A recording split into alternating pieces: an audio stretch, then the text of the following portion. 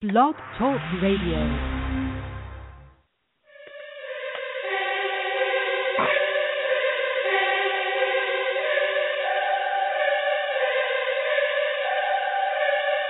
I don't know much, but to face that beast, make them taste that peace. I'ma take back streets, I'ma meet bad beats on some Maybach seats. I'm a day past east, so I might go west. I feast in the night when the light go rest. Nights on my feet, gold price on my neck. I hope life leads me to a nice old death. Rose on my lip, cold ice on my breath. And I'm dressed like a groom, but I never got mad. Walked out the tomb like I never got bad. Call me Wallace Dean, I'm waking out of dreams. I got dust on my breath. Call me Holocene. I got Greek in my speech when I speak to the God. Rims on the Benz on the beach with your broad. If the dough get low, I paint a pit 16. I catch the Holy Ghost, then I spit 16. Litanies are like epiphanies. Listen to me like a symphony. In Basilica, this literature is like jewelry made by Tiffany. Call me Rosie Gold, I got holy friends. Holy Hove, I'm in holy hands. I only sold my soul to do that holy dance. Holy Hove, I'm in holy lands. I'm in holy Greece. Holy Rome, I'm in ancient Egypt in that holy home, sipping that Hennessy, that pure white. I live a Genovese, pure life. So if you go for my ones, I'ma go for the guns. I know where to go when I go on the run for that Rolls Royce. Ivy League, I got no choice. I make your body bleed. We practice Murtai and Vertai. Don't talk, oh Murtai. You know the violence got a code of silence. I pose in vogue with my golden phallus. Litanies are like epiphanies. Listen to me like a symphony. In Basilica, this literature is like jewelry made by Tiffany. Call me Saint Laurent, Saint Laurent. My pen always in the paint like my name LeBron. If the dough get low, I paint a pic 16. I catch the Holy Ghost, then I spit 16. Litanies are like epiphanies. Listen to me like a symphony. In Basilica, this literature is like jewelry made by Tiffany.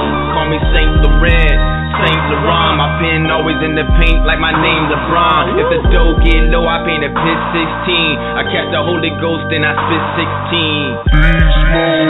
Hey yo, Kufo, Boom out, God.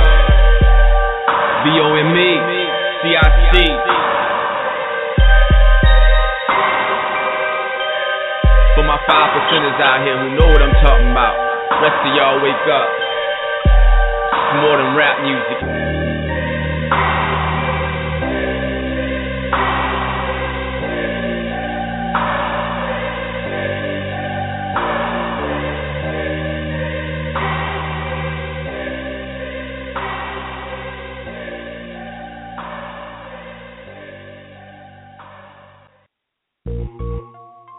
Yo, some real shit. I'm just trying to come up, you know? House on the hill, pool in the yard. I'm just chilling though. Check me out though.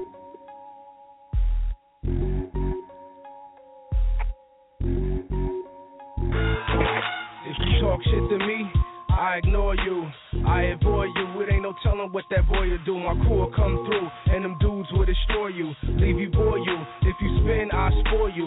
If you want keys, I can get 10 for you. I even got trees up in NC for you. Move in a V, dark tints, they annoy you. I hustled all summer, got the numbers that annoy you. I never been employed, some niggas can't afford to, and it cost you. Spend a cent on some horseshoes, tennis cost too, cause it's been a sports move. I'm burning dro now, and I'm eating more food. I thought I lost you when it sent me crossed you. If you chillin' in the dark, I let the millie spark you.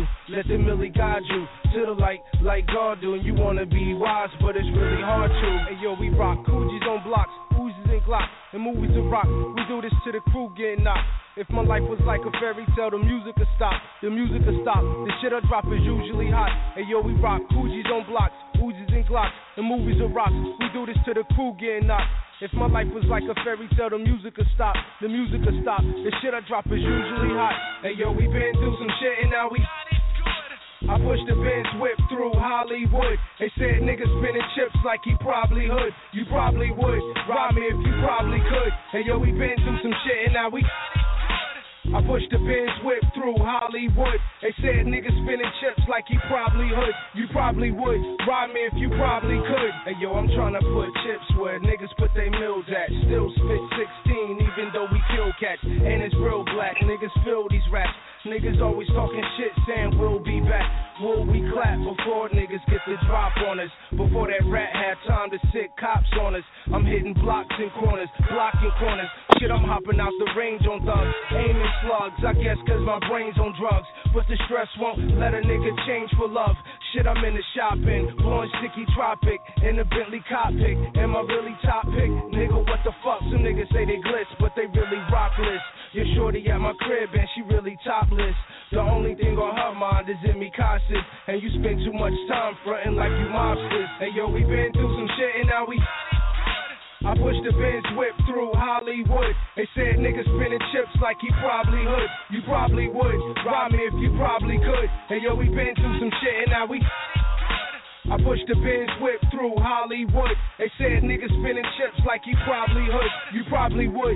Ride me if you probably could. Who that nigga with the famous flow? Change his clothes. He ain't about shit, but he heinous though. Pain his flow, smoking on bang and dro. It's getting hard for you to dodge every flame I throw. You want fuck every game I know. The game I hold. If you spend time with chicks, that's the same as dope. When my name blow, I'ma shine like a rainbow. Still I got crime on my mind. I'm the same O from upstate with the same flow. The same nigga let his pants hang too low. If I die, I'ma go where angels go. That's why slugs coming at me getting angles though. I'm proud for the God. He got me reaching out for the stars. I'm traveling far. This world is moving fast as my car. Passenger guards. Niggas know I smoke when I drive. Let passengers ride. I get these niggas bastards to God. Hey yo, we been through some shit and now we... I pushed the Benz whip through Hollywood. They said niggas spinning chips like he probably would. You probably would. Ride me if you probably could. Hey yo, we been through some shit and now we... I pushed the Benz whip through Hollywood. They said niggas spinning chips like he probably would. You probably would. Ride me if you probably could.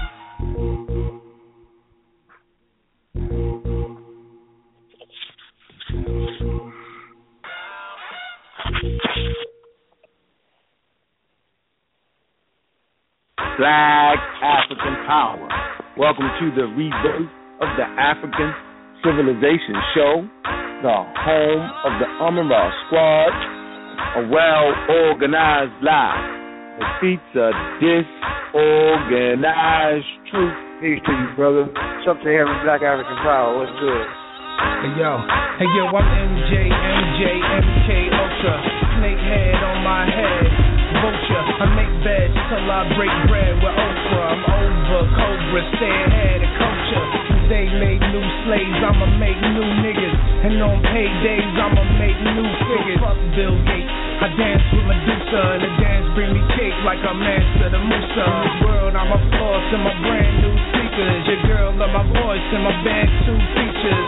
King Tut coffin, dreams of assaulting. Feeling so potent, my speech born talking. And tongues never spoken, scripts never written. I call that the hitting. One like Amen, the unlettered prophet that profits from rhyming. The flow been knowledge, I open college and I use sign language that is so symbolic.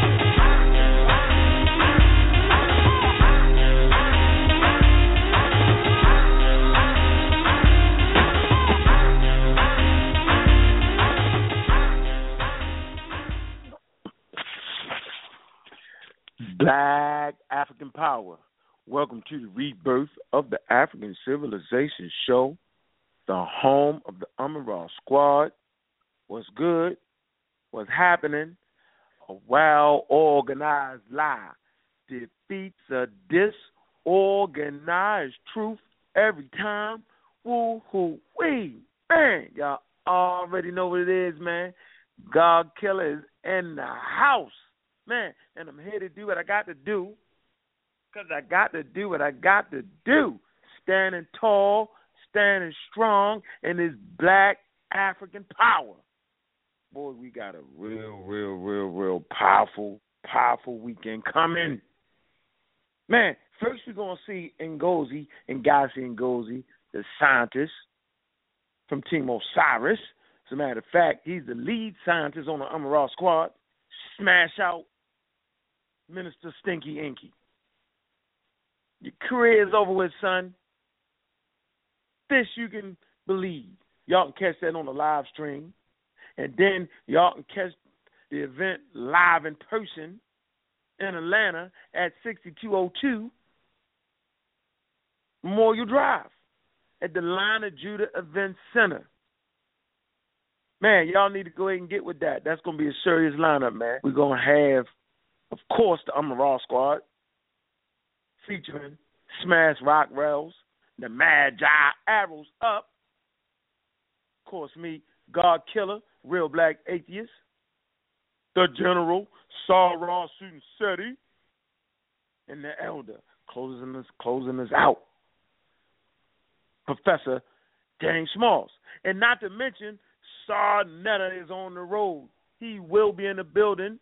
He will be the moderator. He will be there. And a few of those New York people is going to definitely be up in there. Y'all already know, man.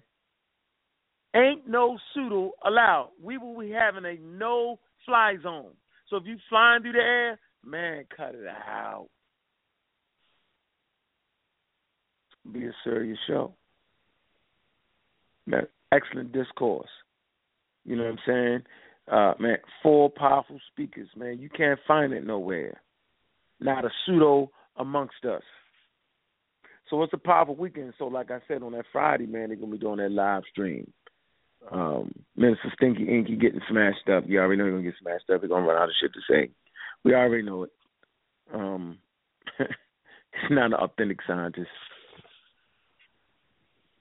So we won't be expecting that, all right, much from that. But we'll see him goes. He do his thing, because that's what he do. And then we're going to run it right into the to Saturday's event, man. It's going to be a powerful event, 2 to 7. Might run over, have some extra time, man. It's going to be a real good thing there, man. So we're going to be doing it real smooth, put together. As a matter of fact, if y'all want to join us for dinner on Friday, man, I'm going to let y'all know where we're going to be at. For all y'all that want to come out and meet us, feeling me? And then Saturday, we're going to have that book signing, man. I mean, you know, we got the Raw Squad manual. Man, that's tight. You know what I'm saying? I'm be using the manual, okay, Saturday, you know what I'm saying, with that slide presentation, okay? Then I got a whole handful of the Magi, the handbook for the conscious community. Then we're going to have the beginner's guide to the Meta Nature by Ujau. You know what I'm saying? Boy, we got it going. And we got the cartoon by Ed May. That's Dr. Mayat, right? Man, we're going to have that rocking. So y'all can get that cartoon, man. Support that. We're going to have the RBGs in the building. You know what I'm saying? The tennis shooters taking the conscious community. All right? For us, by us. We practice Umuja. I mean, man, we practice that. Cooperative economics, that's what we doing. Boy, that's how we got to do it. It's called support each other. That's what we're going to do. That's the only way to change this thing, is to get a strong economic base. Because economic does what? Economics promotes science. And science does what? Science promotes technology. So it's that science and technology. African science and technology, a way to save the black community, but it starts off with a strong economic base. Economics is not going to be enough. Boy, you shitting me. It's going to be enough to put us where we need to be, because you can protect yourself. If you got a strong economic base, you can get the proper tools. Science puts you on par with the rest of the world. Your community should be on par with the rest of the world. Like, let me give you a good example. Like, no matter if you're in the hood, right, or anywhere in America, you got a cell phone. So even if you're in the hood and you got a cell phone, you are in par or on par with the rest of the world when it comes to the technology of the cell phone. See, very easy. If you got a PC, laptop, right, you're on par with the rest of the world. Even if you broke. You know, I like to say we're the poorest, richest people in the world, because we can easily stand in line for a pair of $300 Jordans. So make sure y'all stand in line for a pair of $45 RBGs. the red, the black, and the green. Yeah, this show is being brought to you by Niggas Footwear. Bringing the shoe for you, right, and giving back to the community. Boy, we got that powerful show, man. And I promise you this, man. I'm just hyped up, man. Y'all got to excuse me, man. You know, it's been a real good goddamn week, man. All the products came like they were supposed to come. Man, you know, everything is where it's supposed to be at, man. Look, man, y'all hit one of y'all keypad, man, looking for the rest of the squad members, man. I don't see them, man. Where they at? They always late. Running late. Hit that one on your keypad. Hit the one on your keypad. Hit the one on your keypad.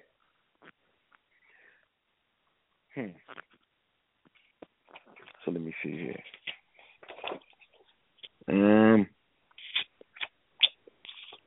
Let me see. You know what? One of my favorite videos on YouTube, man, is by the Professor Smalls. All right, yeah, and he should be through in a minute. And it's my favorite video because he talks about the voodoo, man. All right? And I know when we hear that term, niggas start running and diving and shit. Oh, shit, the voodoo, watch out. Witchcraft. Yeah, yep, you know, the white man is throwing all those terms at us. But, you know, the foundation of modern science is voodoo, okay? And when the professor comes on, he'll clearly explain that. But let me give you a little something for y'all a little bit, man. Let me show you how we do it here, man. All right? I got this book. It's called Secrets of Voodoo. Let's come to page 8 real quick. All right? Go to page 8. All right? It's talking about the meaning of the word voodoo. It says, the clearest, the clearest explanation of this essential idea is that vu means introspection, and do means into the unknown. Remember that. The vu means introspection, and the do means into the unknown. All right? Hold that thought. Let's come to Dr. Ben's monumental work, African Origins of the Major Western Religions, The Black Man's Religion, Value 1, by Dr. Yosef A. Ben Yohanan. And in the foreword, speaks of the voodoo. He talks about the old accounts of the occult. Say the word is written in many different ways, talking about the voodoo. Voodoo, spelled 3 different ways, etc. But it comes from a Dahomey in West Africa, where it means genius or protective spirit. In the Fon language, it is voodoo. And in the airway, voodoo. The name of the cult, like the cult itself, is of West African origin. So most of us listen to the show, right, have a West African origin. And if you know anything about West African origins, right, about West Africa, if you know anything about the Sahara, if you know anything about the Palestine, it's a particular time period, right? You'll find that during this particular time period, 20,000, 30,000, you'll find that all the river systems were connected. And so people migrated back and forth. Niger River, Nile River, Lake Chad, all these waterways were connected, you know. And so at the conference, I'll be showing this, proving my point. And so in the book, Secrets of Voodoo, we got the vu, meaning introspection. Introspection means an inward look, right? And he says the do means the mystery.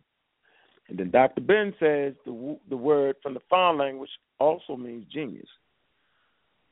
So voodoo literally means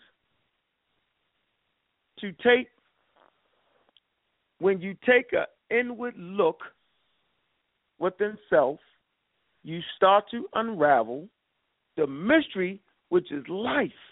So voodoo is introspection, inward look within self. And when one takes an inward look within self, he starts to unravel the mystery, which is life. And when one unravels the mystery, which is life, you become a genius. So then how do you unravel life mystery? By observing it. And when you observe life's mystery, you become a scientist. So science, you see, is the mode at which we observe the natural world and start to unravel the mystery, which is life. Voodoo. Because when you look at nature, when you look at yourself, you look at nature. You're one and the same with nature. There is no separating you from nature. So as you take a look at nature, you're taking a look at yourself. And as you take a look at yourself, you take an inward look at self. And as you take an inward look at self, you start to become a genius. And as we start to become a genius, we build great civilizations in Africa. So what was it that we used as we took the inward look within self? What was it that we used to build the great civilization? We used tools. We used technology and science. Y'all believe the white man shit had y'all spooked out. Y'all thought some netches flew and came down and gave up the information.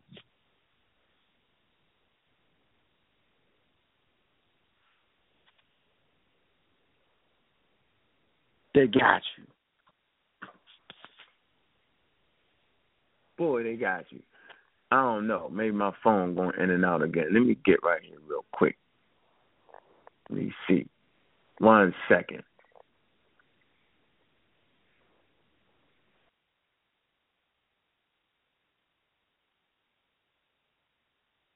Matt, your line is open. I'm Raw Squad Up. 301. Oh. I'm a Raw Squad Up, Black African Power. Glad to be on the show.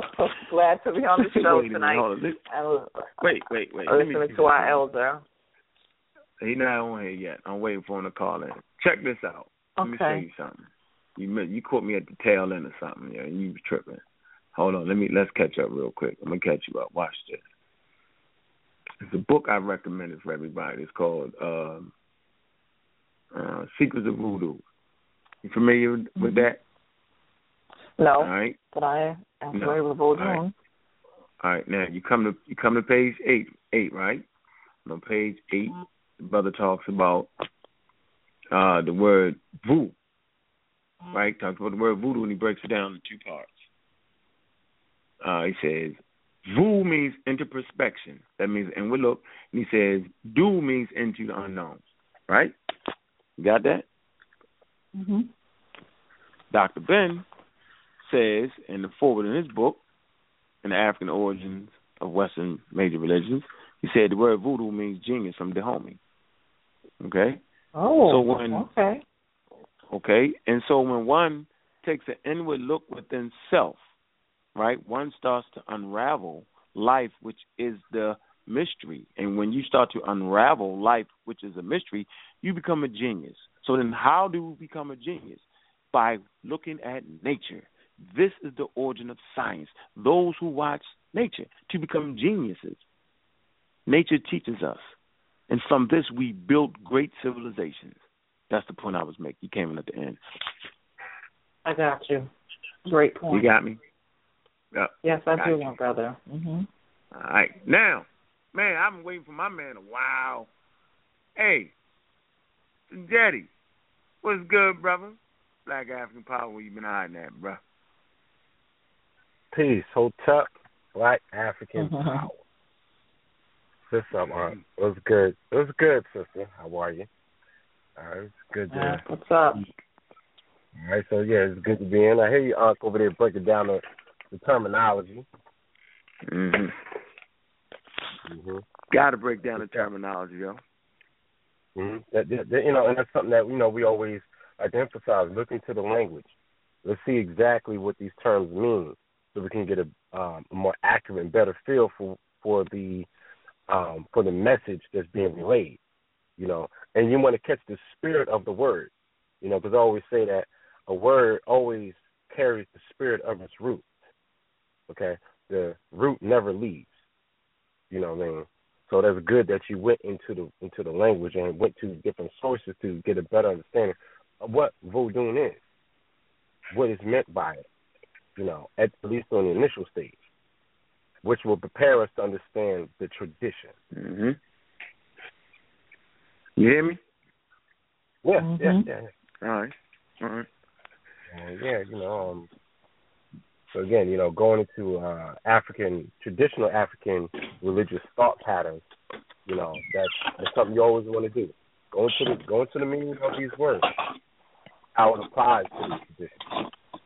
You know, it's going to give us a good guide, you know, at the initiatory stage. So. Yeah, well, you know what? I think more people need to be initiating traditional African systems just to get a feel for it, just to give a basic understanding of it, man. Just to be able to add to. You know, let me share this with you here. I was in a discussion, it might have been yesterday or today, where, you know, there was a post, someone who posted, now I don't know if it's male or female or not, I don't know, but the person is proclaiming Kemetic Kushite science, right? And this person says, well, in Kemetic Kushite science, they didn't look to the sky, God, that, you know, they didn't pray outside of themselves. Unlike Christianity, Judaism, Islam, and Ifa, right? Response is, well, why did you equate Ifa with Christianity, Judaism, and Islam? Okay, because Christianity, Judaism, and Islam come from the Western Asian cultural matrix, to where Ifa comes from the same cultural matrix of Inner Africa, just as Kemet and Kush. You know what I'm saying? So, you know, my further response is, well, on one hand, if you're saying that they didn't pray, they didn't do prayer, and you're calling yourself, you know, Kemetic Kushite science, obviously you don't know much science. Because remember, the word science means what? To know. Okay? And you know through what? Observance and study. So you could not have observed and studied in order to know Kemetic thought pattern by making such a statement, because there are literally hundreds of prayers from the earliest period, you know, all throughout the dynastic period and beyond, coming forward to closer to our time now. You could not make that type of statement. And then to say, well, they didn't look to the sky, like, well, you don't read Kemetic literature, you know, because if you go into the pyramid text, right, which is the oldest religious literature in the world, right, it is over 2,000 lines, okay? You may call them verses. Over 2,000, okay? And in those 2,000, there are hundreds of chapters, or which you might call utterances or spells, okay? Where it talks about the soul, the transmigration of the soul rising to the starry sky, or becoming one with the stars, okay? Or, you know, or saying something like that the Sirius star, or properly spoken in African languages, Sopta, she is my sister, meaning I am becoming Sahu, right? Which is equivalent to Osaru or Osiris. And Sotha is equivalent to Offset. So you are becoming the Osar, all right, in a stellar fashion through stellar symbolism, okay? You know, pyramid text, to where it speaks about the sky opening up like doors, okay? You know, to receive the Ba or the Bala, which is the soul, okay, of the person that travels like a bird. In fact, it is depicted as the person's head with the bird's body, okay, rising up, transmigration of the soul, movement, okay. So, you know, I'm like, well, and also when you become an ancestor, okay, you even find, you know, things like this in the voodoo tradition, okay. Again, your soul is moving. And in Kemet, you're also called what? An Ak, a light being. And in the Person Heru, or the Book of Coming Forth by Day, it'll say, I am a light being who comes forth from the light, whose origins is within the light. And the word for light is Ak. All right? Now you are becoming an ancestor. So it goes to further prove in Ede Yoruba, or the Yoruba language, the word Aiku. Aiku means ancestor. And this is the same word in ancient Kemet, Ak, or Aku, which is a light being, which is an ancestor. Okay? And then, of course, you know, we have a whole plethora of prayers. So, you know. Jay, let me ask you a question. Sure. So, let's just say, dealing with the Muslims, the Christians, and Jews, right? People would say, well, goddamn, nigga, what's the difference then? I feel more comfortable with the Christianity if I'm praying. So, in your mind, I know what it is in my mind and what I see in the literature. What's the difference between a nigga in the Nile Valley praying and a nigga in America praying? What's the difference, bro? Okay. Matter of fact, let's scratch that word off the record. What's the difference between an African in the Nile Valley praying, right, and a Christian black person in America praying? What's the difference, bro? Is there a difference? Is it the same thing? See, that's where the confusion comes into play. What is the difference? We want to know. Where's the power at now? Let's go. The difference is whether you are praying to the God of your ancestors or to the God of your enemy. Okay? But what's the difference, though? Besides that, what's the difference?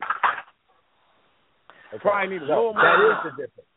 That is the image of your God. Okay. The image All right, of your God. Let's go further.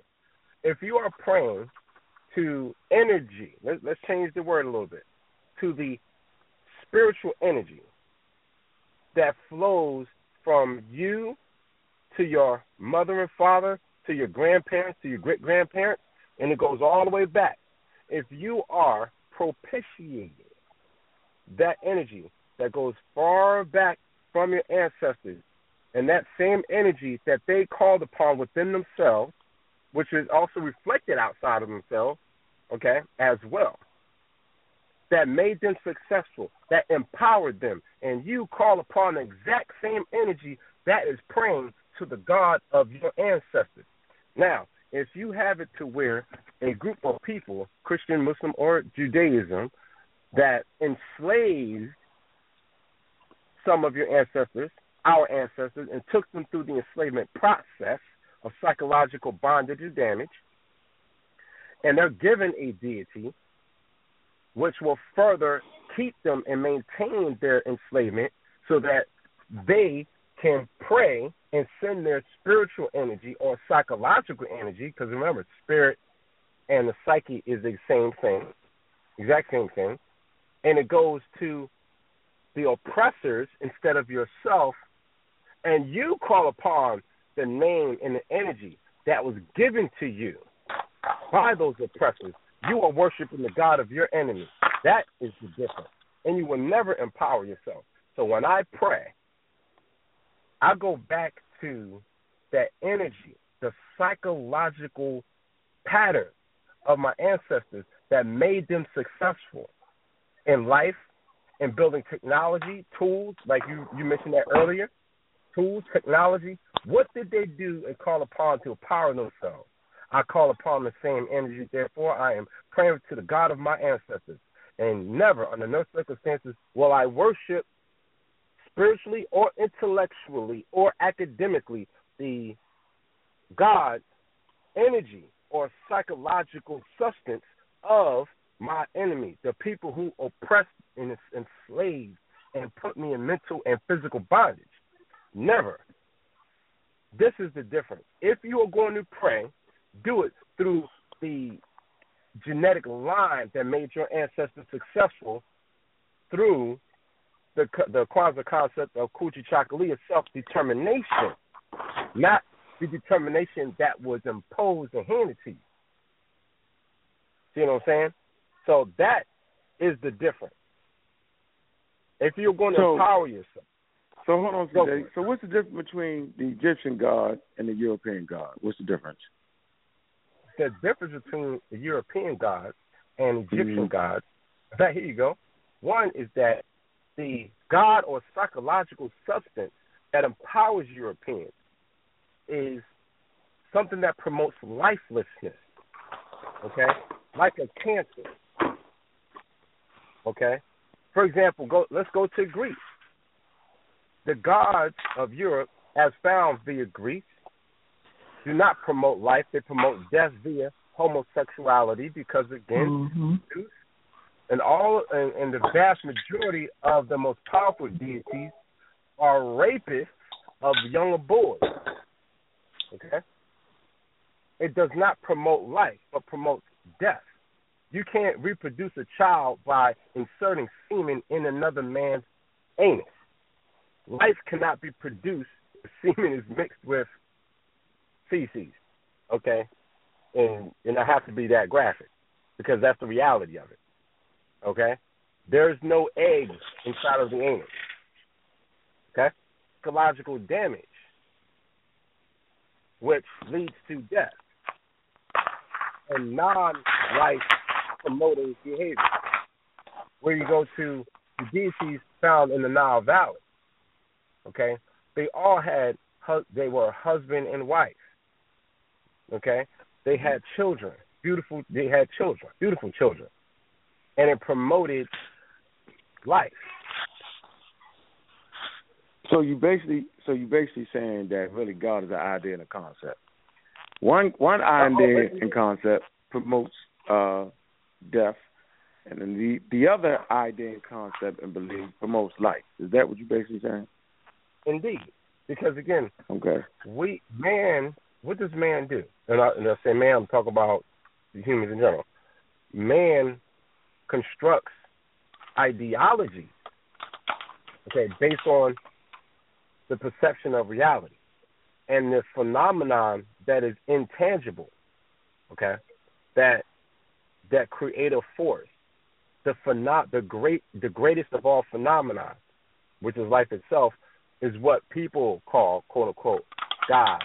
It's what we call Nectar, In Toro, Ama, Noma, and Arisa. What is that noise? Is that you shooting that? Yeah, and I would like to interject whenever you get a chance. I was just typing. Mm-hmm. Oh, well, go ahead. You can interject. Go ahead. Go ahead, son. Oh, you want to say what else? Go for it. Go ahead, sis. Yeah, what I was saying, I mean, Kasinjati is making great points. But the first thing I thought of is your concept of God, quote unquote, the Most High, however you address it, your deity. I mean, it just brought me to the words of Dr. John Henrik Clarke and Dr. Francis Cress Welsing, who talk about your image of God. If your image of God doesn't look like you, then who are you to yourself? Most people think in terms of opposites. Are you the devil? Are you inferior? So it does matter. Your concept of the Most High. And, if people, have a sense that, we are spiritual beings having a physical experience, even the way that they look at their creator matters even more because if you consider yourself a spiritual being, having a physical experience, but again, the image of your God does not look like you. You're not going to feel that you're of the Most High. I mean, as above, so below. So above must have I don't want to say an appearance. It must be a construct, quote unquote, that is African centered. Your deity, your thought process, who you pray to, the deities, the Orishas, the Neteru, whatever you call them, they must, be of an African mindset, because otherwise you're taking on the values of those who used their religions against you. I mean, we don't have to look at Amistad or Roots or anything else to know that people were enslaved. Literally, Christianity was whipped out of them or whipped into them. I mean, their indigenous traditions were whipped out of them. Christianity was whipped into them, like in that movie Sankofa. We don't have to think. We don't even have to go that far to know that the images that are in your head matter. And how do you look at yourself? So whoever your God is, that is the one that has the quote-unquote power over you. But the people that control that spirituality, that religion, are the ones that basically you take on as your your on earth superiors or gods. You see what I'm saying? You're inferior, your oppressor is superior. Okay, let me do this. For those who listen and might get confused. All right, let me do this real quick, man. Let me separate that. I don't even feel like playing a God game with y'all tonight, man. Let me separate this. All right, let me go straight here. Can I just read this last thing by Dr. Henrik Clark? Here's the quote. My main point here is that if you are a child of God and God is a part of you, then in your imagination God is supposed to look like you. And when you accept a picture of the deity assigned to you by another people, you become the spiritual prisoners of that other people. I say conquerors. Well, obviously, you are a spiritual prisoner, and we are spiritual people. All right. Now, let me get straight into this right here. Here's where the confusion always jumps in. When we start playing with the God back and forth, the Europeans automatically win. Let me show you why they automatically win. Because they have forced you into their idea and concept. And when you try to use their idea and concept and place your idea and concept, it's going to be a lot of damn confusion. And so we're totally confused at this particular junction. Let me kind of clear this up for a minute.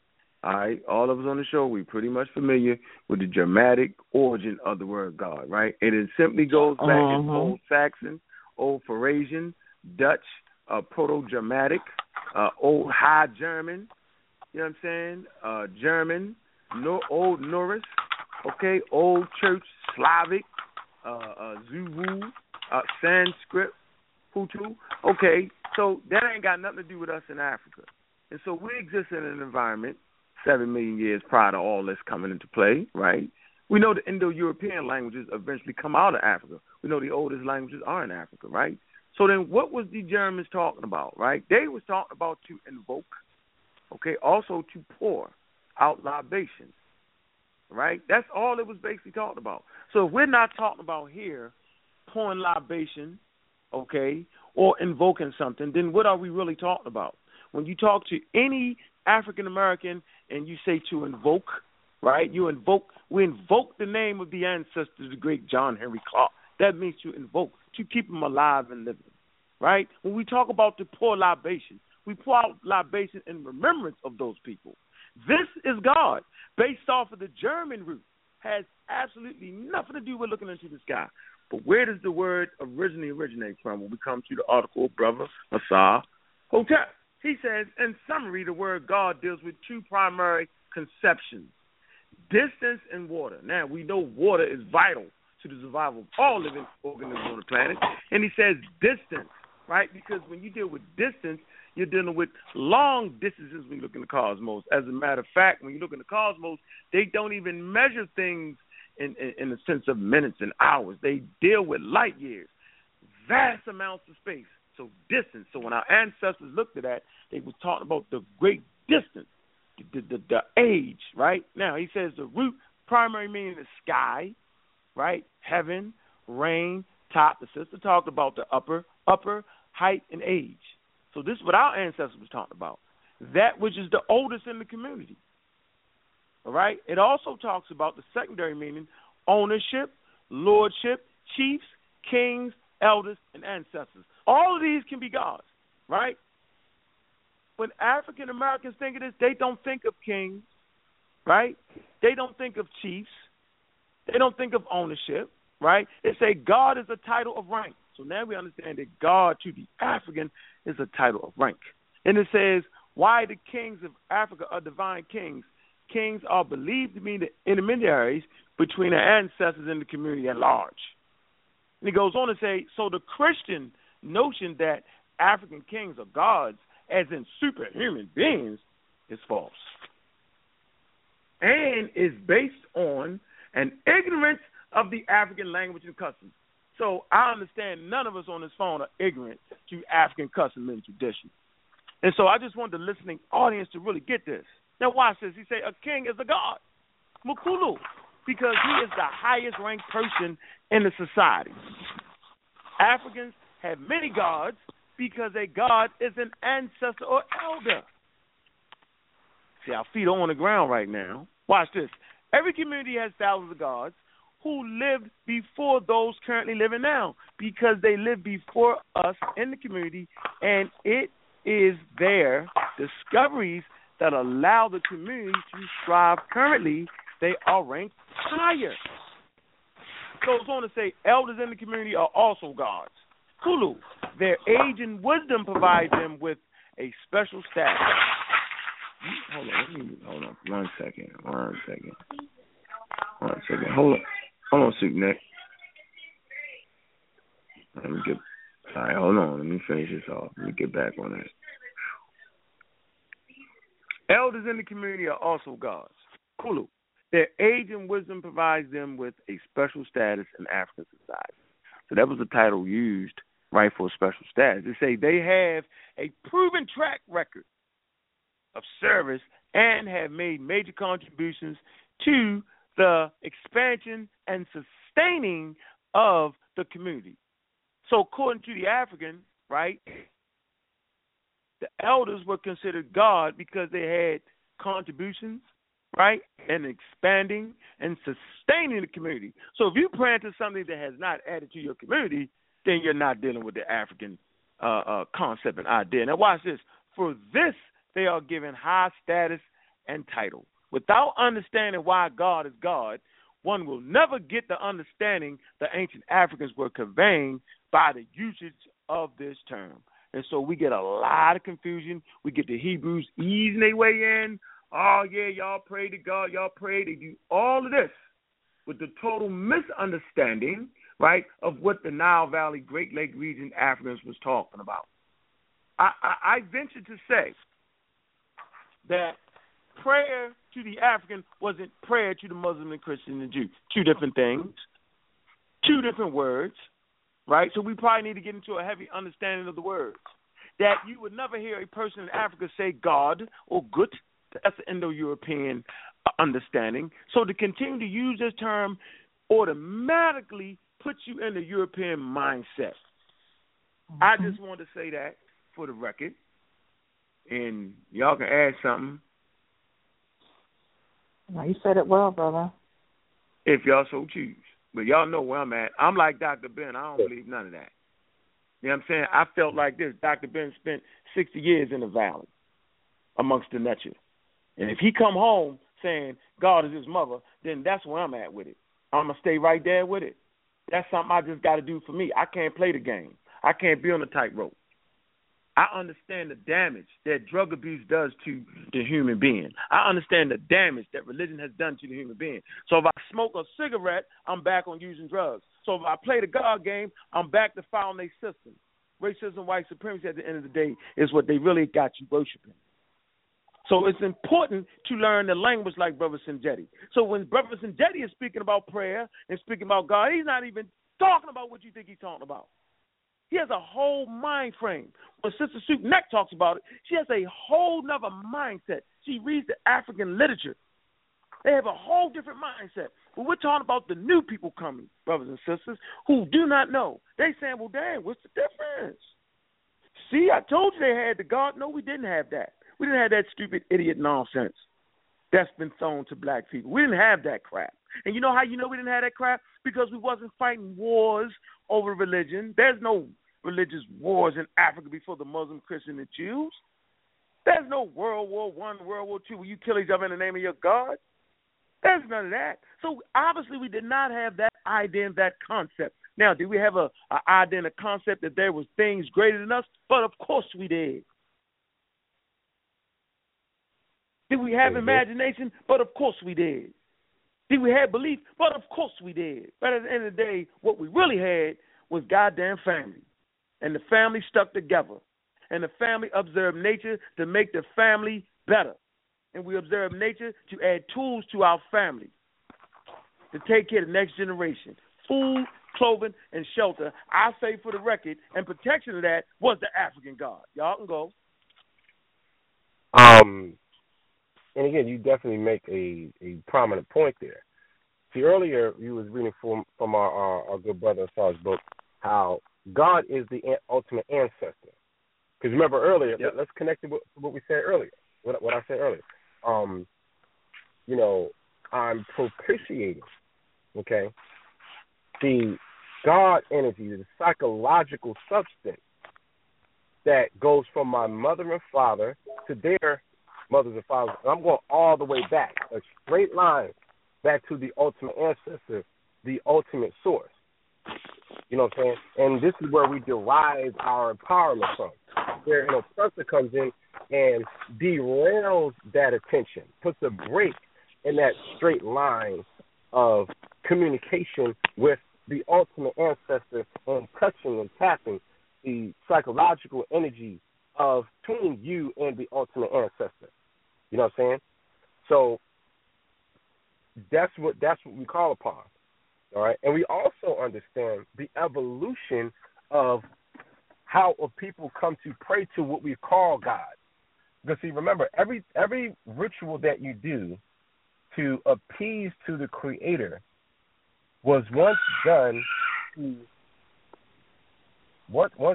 to a living king and queen, which was once done originally to your mother and father. And then when it becomes abstract and symbolic and you expand it, it becomes God. And that's the evolution of it. Okay? What's the evolution of, let's take in the Yoruba tradition, okay, when you come to a priest, okay, a father of the mysteries, or a great mother, right? And in most African traditions, you do what? You bow in front of them as a show of respect, right? As a show of respect and humility. And we still retain this ancient practice. The Muslims retain it in an abstract form. They just do it towards Mecca by bowing on the ground, putting their forehead to the ground. This is an ancient practice. However, the tradition that goes into Islam can't explain it because it doesn't retain the practice as it was originally. It gets it at the point where it's only abstract. So when you get ancient practices at the point when it's abstract, your tradition cannot be original because you got it at the point of it being abstract. All things that are done symbolically were once done literally. This is how you trace the origin. If you have people who are still doing it literally, like bowing to your parents, I know in South Africa, there are traditions where the son will bow to his mother, okay, or both parents when they rise up in the morning or before they leave the house. That means that they still hold the keys to the original practice. Hey, Shinjeti. Go for it. Let me get the elder on the phone, man, real quick. All right. Professor James Smalls. I'm in Raw Squad Up. How you doing, brother? Glad to hear you in the building. Can you hear me? I can hear you loud and clear. All right. I was just listening to y'all teaching. I don't need to be on the phone, dropping some heavy things. Elder, a boy. And it's just simple. And the Ewe in West Africa say, when he's talking about the divine totality, they just say, they have a word, Sogbelisa, and it means the totality of creation, including you, makes up that divine. Mm-hmm. The totality of creation. And everything else is just replication. And I was glad that when you were quoting Dr. Ben and how he was laying out the concept of the family. In all of the early symbols, as far back as you can go, there's that mother, father, and child. That was the symbol of divinity for the human as an image, because the family exists throughout all of existence. And that's what's under attack in America right now, that you have to have the opposites to replicate yourself. And so those opposites, those sexual opposites, create. You understand what I'm saying? This stuff is so simple, it's crazy. It's really simple. And they left us all of these images in the Nile Valley to show us how simple it is. A man and a woman come together and they form creation. There's no other way to get a man or a woman, human being, created. I enjoy the Potter Wheels image, and I enjoy all the other images as we try to explain the essence of we are made of. But the only way a human being is created is a man lie with a woman, they have intercourse, they reach orgasm, the sperm, that invisible little thing, fertilize the other invisible little thing called an egg, and they create, just like the rest of the universe creates. And so the divinity is every and all things at once, including us. The laws that allow all of this to happen is the same law on the macrocosm as is on the microcosm. The laws never change. Ignorance on the part of men, looking at fragmented aspects of the laws that rule the universe, and to present those fragmented aspects in terms of character development as the body of law that makes all things happen. I'm not as hard on our Hebrew Israelite brothers as some of you other brothers are. They're doing the best they can. It's like a farmer in the field. There's one farmer that can grow multiple vegetables, and another only know how to grow carrots.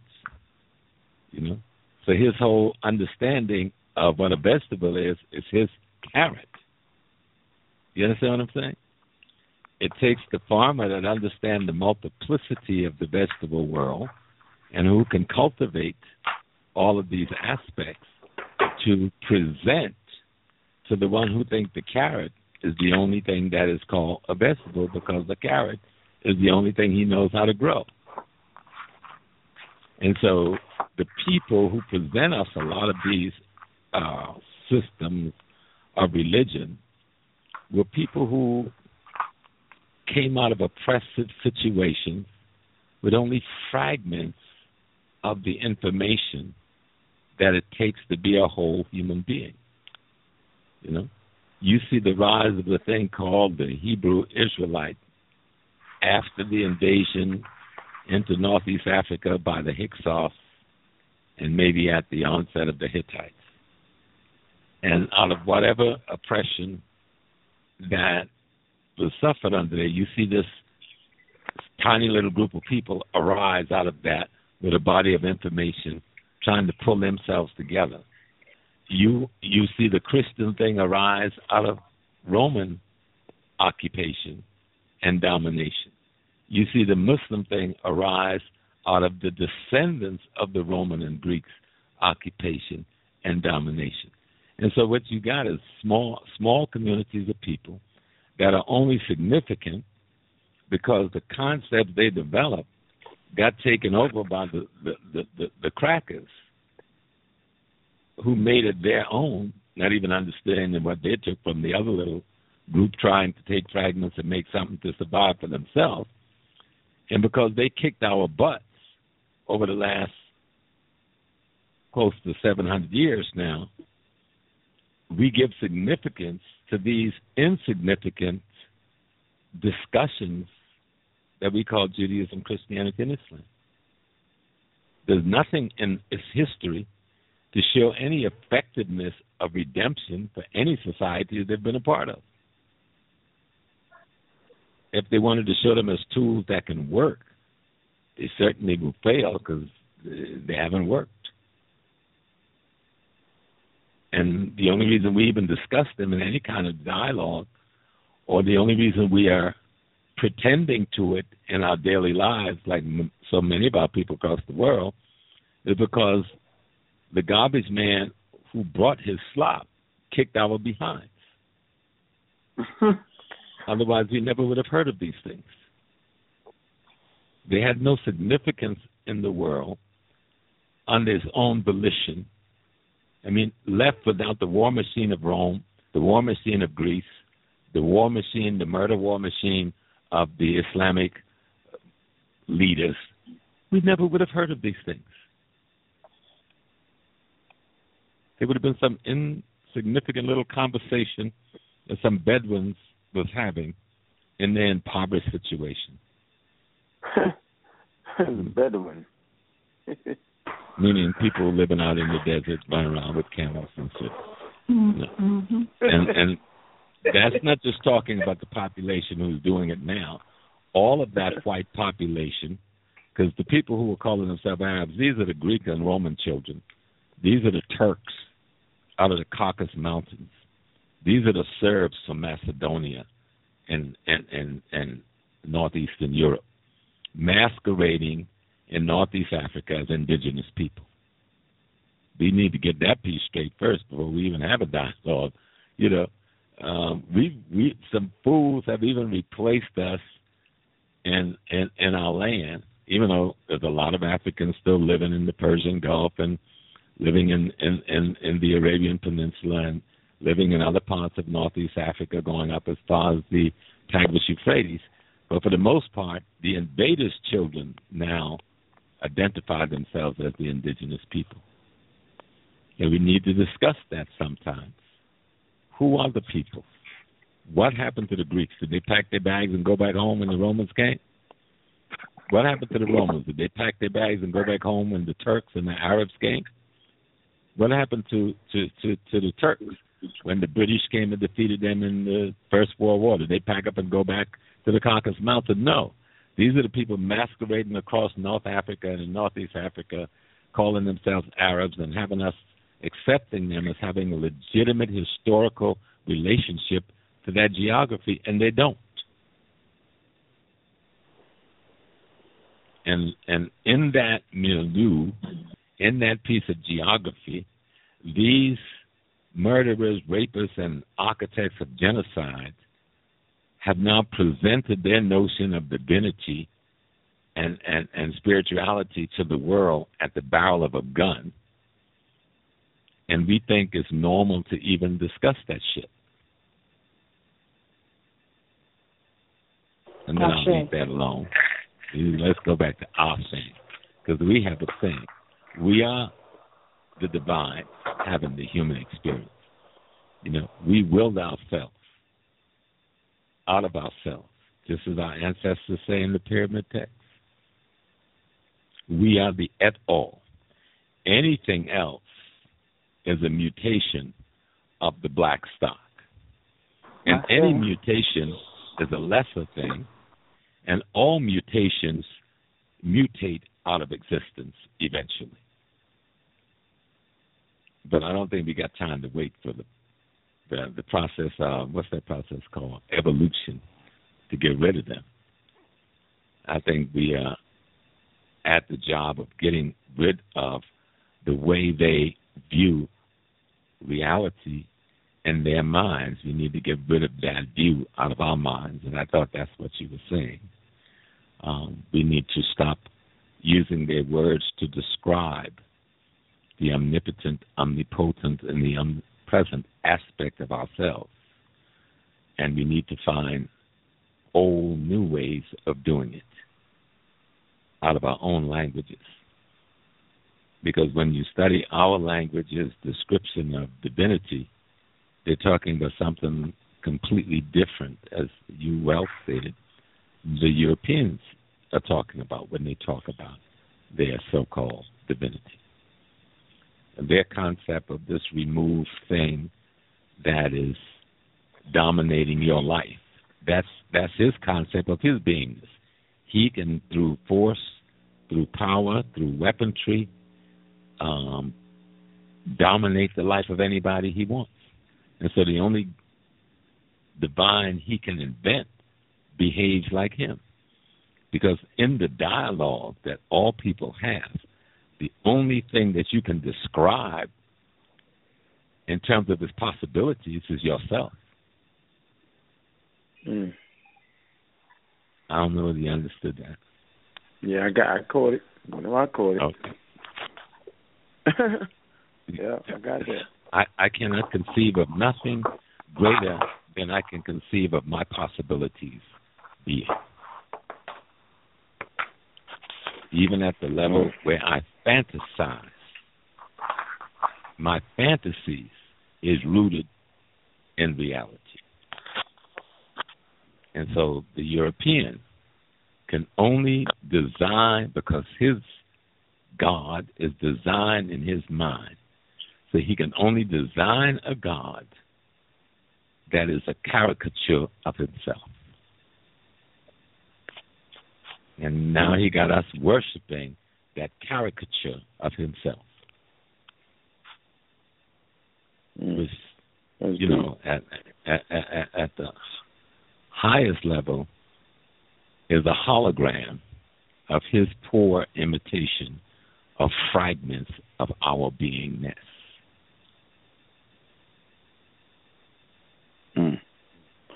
You know what? That's a good place to pause that. That's a good place to pause, too. That's a good one. Marinate on that. Let me get a call in here.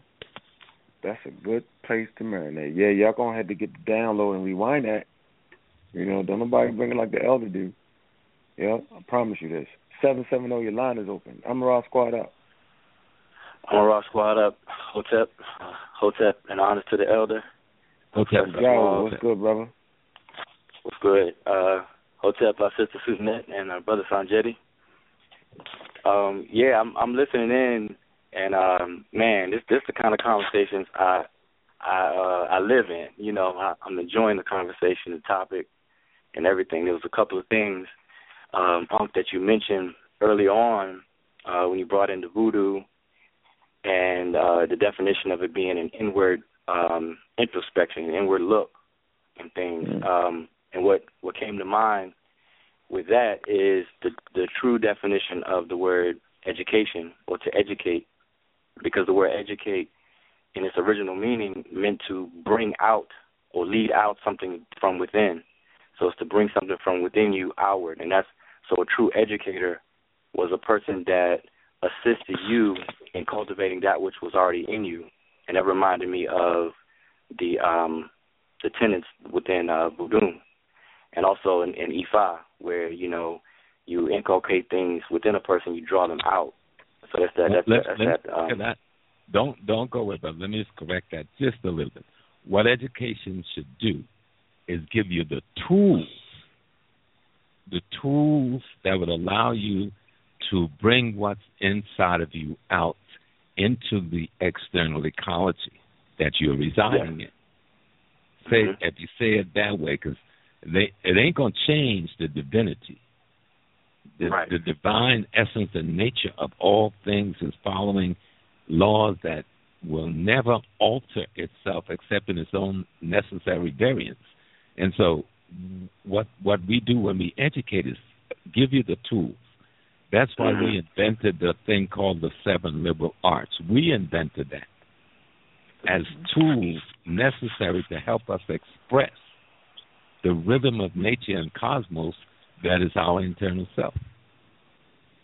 Somebody was one of you earlier, as I was listening to you earlier, but don't, brother, hold your thought and come back to it. I'm good for interrupting.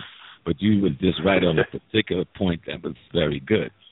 But someone was talking earlier about the being the DNA of your parents, who were the DNA of your great parents, who were the DNA of your great great parents, and when you follow that straight line back, you were saying, you end up to what we call the time when the divine was just the oneness. Conceptually, because the divine is still oneness, because most things like space is a false perception because it's full of billion of life form, and it creates a plasma that connects everything. It appears to be nothing, but it's full of a lot of things. If you don't think so, cut your hand and see all of those bacteria that's been living there all the time. Go to feasting on that open wound. They didn't come from someplace. They've always resided on your body by the billions. And so on the 11th, I'm coming into Atlanta on the 11th. And then I'm going to shut up and let my brother continue his dialogue, which was beautiful. The 11th is the New Year, the oldest New Year of September, is the oldest New Year celebration we know of in the world. And it takes place in Ethiopia now. And the celebration, it's called, I forgot the name, Chukra or Chura. But what it is the celebration of a Set and her sister reconstituting the body of Sar. That's the New Year. That's the recreation. And this is celebrated all over Ethiopia, especially in the south, where the nappy heads are. Because we can't confuse the descendants of the Greeks and the Romans as being the prototypical Ethiopian, because the West tend to let the lighter skin, straighter hair come to this country. If you go to Ethiopia, there's a whole population that rarely gets a visa, and they live in the South with their nappy hairs and their black, super black skin and their locks, and they're the one that celebrates this resurrection of the Tsar back into life every year on the 11th. I was hoping to be there this year, but my capital wasn't working for me. But next year, I'm there. So come back, brother, and pick up right where you were talking about education, and because all of us have a way, if 10 people is speaking the truth to 100 people, each one may only reach one because each one explained the truth in such a way that the rhythm of it affects somebody that somebody else telling the same truth, rhythm may not affect. You understand it? Definitely. So now I'm shutting my mouth and I'm listening and I'm learning. Because I was sitting there learning a long time. No, I appreciate that because that's exactly what I am trying to express, is the fact that to educate is to provide those tools to assist one to bring out, bring to the surface, to bring out what was in back on the external out. That's where the word itself, etymologically means. It was just another thing that I wanted to comment on. When you asked the question about, I think you asked on Jetty the question, what's the difference between the Christian God or the Indo-European definition as known today from African? And one major difference, in addition to what was already said, is the fact that in the Abrahamic traditions, they separate their God from creation, almost as if God comes along, does creation, does X, Y, and Z, and then goes off somewhere else, and then periodically meddles in the affairs of the world. Whereas in Africa, for lack of better words, God is existence itself, almost like a hologram. If anyone knows about, the mechanics of a hologram or the holographic material, in the holographic material, the entire, like if you had a sheet of paper that was a hologram, laser lights is shined to illuminate the hologram. It produces a 3D image. But that holographic material, if you were to rip it in half, each half would still have 100% of the information of the whole. But and so it would have 100% of the attributes and qualities of the full picture, whereas quantitatively or the quantity of it will be two halves. It would be 50% of the sheet and 50%. If you were to separate them, rip them up and separate them, if you illuminate it, each half would still produce the full image. So that's the as above, so below, or this micro relationship of this oneness. At the same time, you have this multiplicity going on. So in Africa, God transforms of itself to become the things in and as the world itself. So therefore, we are God. God is in us. We in God, et cetera, et cetera. So it's this one to multiplicity. Let me help you there. Yeah. I'm going to accept your hologram thing for a minute. And that was a nice scientific explanation of it, too. But in African context, there is no God without you as an aspect of it. God doesn't come into us. We are it. It is just replicating itself in all these different expressions. But each expression, like your holographic paper, contains the totality of the it, while at the same time never separating. It's almost like a grand delusion. You know, I'm not a human being, but God embedded in me. I am God, or I am the divine. I don't like the word God. I'm like the divine all in all, expressing itself as me. But as the divine expresses itself as a tomato, that tomato, when you eat it, it shares with you aspects of elements that make you up, right? When you eat wheat, it shares with you aspects of elements that make you up. And so everything is everything. We don't kill other human beings and eat them in order to replenish the millions of cells that died the day before. We eat anything else in nature, including the damn pork. And it will rebuild those aspects of us that died the day before. Because nothing is alien. All things is divine. Except what we have allowed the Europeans to do is like to take the pimple of God's behind and call it God. If we were to use a man as an anthropomorphic metaphor for God. Even that thing that we call European is an aspect of divinity itself. Can't be no other way. Otherwise you got two gods. And that's impossible because the whole notion of omnipotent, omnipresent, omnipotent, supreme rule out the possibility of anything existing but itself. And so it begs the question, what the hell is all the rest of us? We're it expressing itself in all of its variants. Our problem is our unconsciousness of that fact. And you know what? That brings me to a real good point there. That's an excellent point. And that's okay. So we heard the great professor, and he broke it down. Now watch this. Watch how those who would later on, we know the foundation of science is in Africa, right? And so we heard the way Professor Smalls just broke that down. Okay?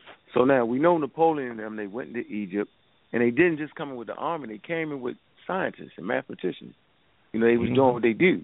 Chancellor William clearly tells us that if you really want to study African history, go to the museums, storehouse of African history and science. scientific development. Now, watch this connection here.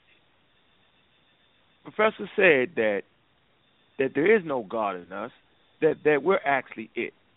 Now, how does modern science study this it, right? Modern science studies it, and then how does modern science explains it? Watch this.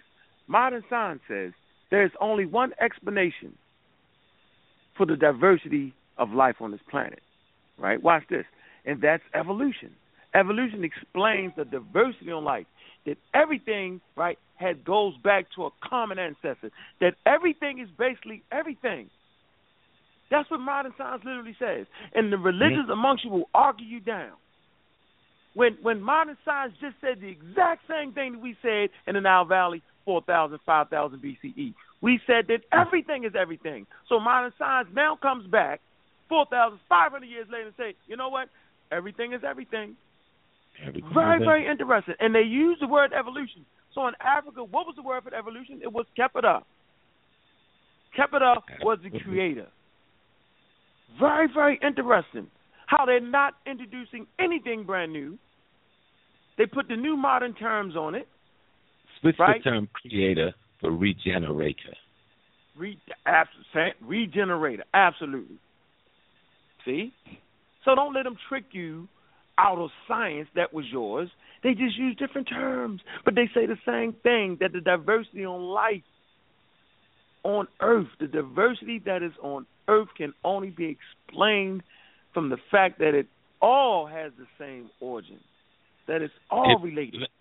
Uncle, let me just show you one thing. In Europe, the reason for their secret societies, the Masons, the Rosicrucians, etc., was to take their best minds, understanding of how to explain the African sacred science and put it in a context where they can control it and keep it from their masses while using it to elevate themselves in the methodologies that would allow them to rule over those masses. Mm-hmm.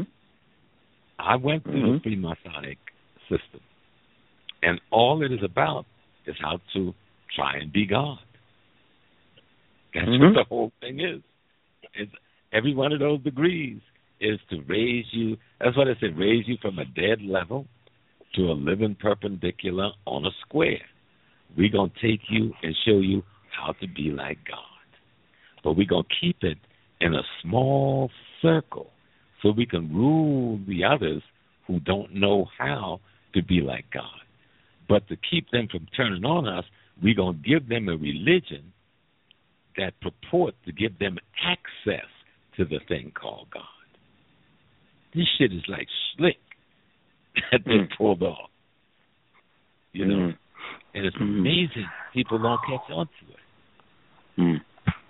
Yeah, that is amazing. And then I always suggest people read the book, read the 3-volume set of Black Athena. If you know anything about Mark Brunell, he's routinely in the classrooms of Dr. Ben. Now, Mark Brunell says that the Masons or the Illuminati were basically those who understood that the African civilization and culture was the way. Yeah. Okay? And the Catholic Church demonized them. That's the secret they keep. Yep. Yeah. That's the secret. You go into some of the lodges. Brothers, they got on dashikis. You hear me? Especially in the spiritual lodges, the red lodge. It's deep. But it's not as deep as they want you to think it is. See, you ever been sleeping? Somebody come and wake you up. Sleep feel good. Don't want to wake up. Say, man, leave me alone. Let me just get a few more minutes. Your sleep feels good. But sleep is death. When it comes to being absent from an understanding of your reality. And so waking people up out of the sleep sometimes take shocking. Throw cold water on them. Wake up. Hit them with the truth. All right, let's catch another call ahead. So Jetty, you want to add something, say something? How about you, Sue, now?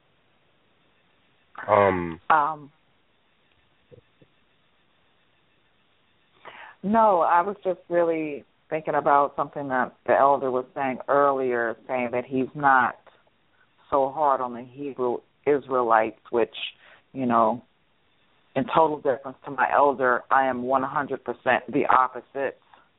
I do not give any of them a break. And I'm also, you know, the feminine principle. These Abrahamic religions all reinforce the racism, white supremacy, or Arab supremacy in Islam, which puts the woman beneath or behind the man. This is totally in contradiction to, you know, the concepts of duality, complementarity, asar and offset.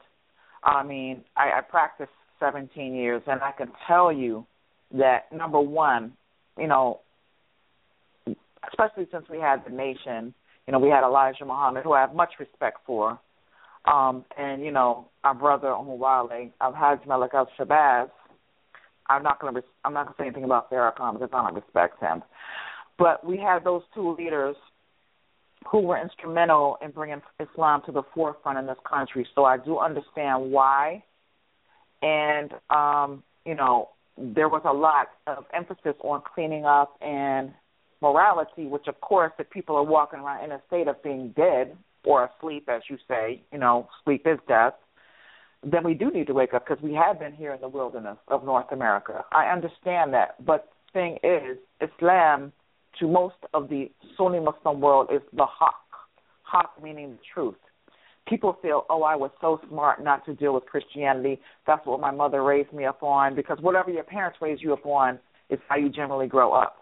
They say the fitra, the natural way, is Islam.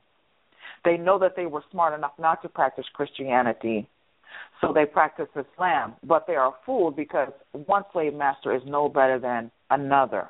There is a false sense of security when you come into Islam. And true, if it works for you, I guess so. But I'm thinking in totality. It's detrimental to the feminine principle.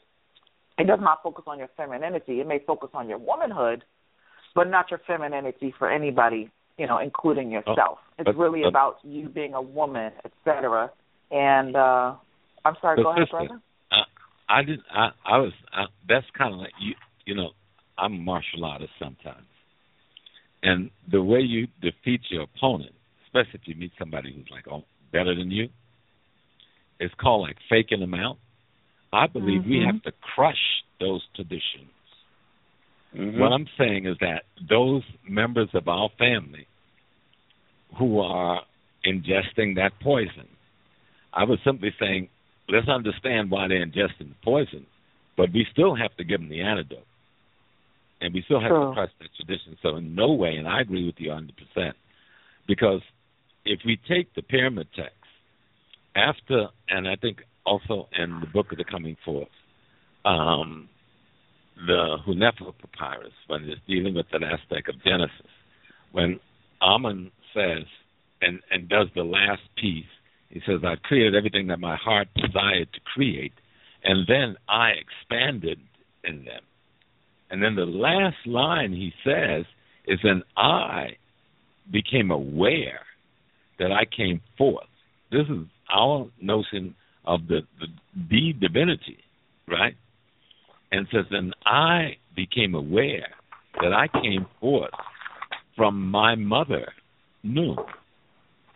And, you know, in the beginning of the dialogue, he says, Amun says, I created myself out of myself. Well, this was the feminine factor that's having the dialogue that becomes Amun. That's the Nun. That's the feminine, the Nun, that says, I created Amun, me.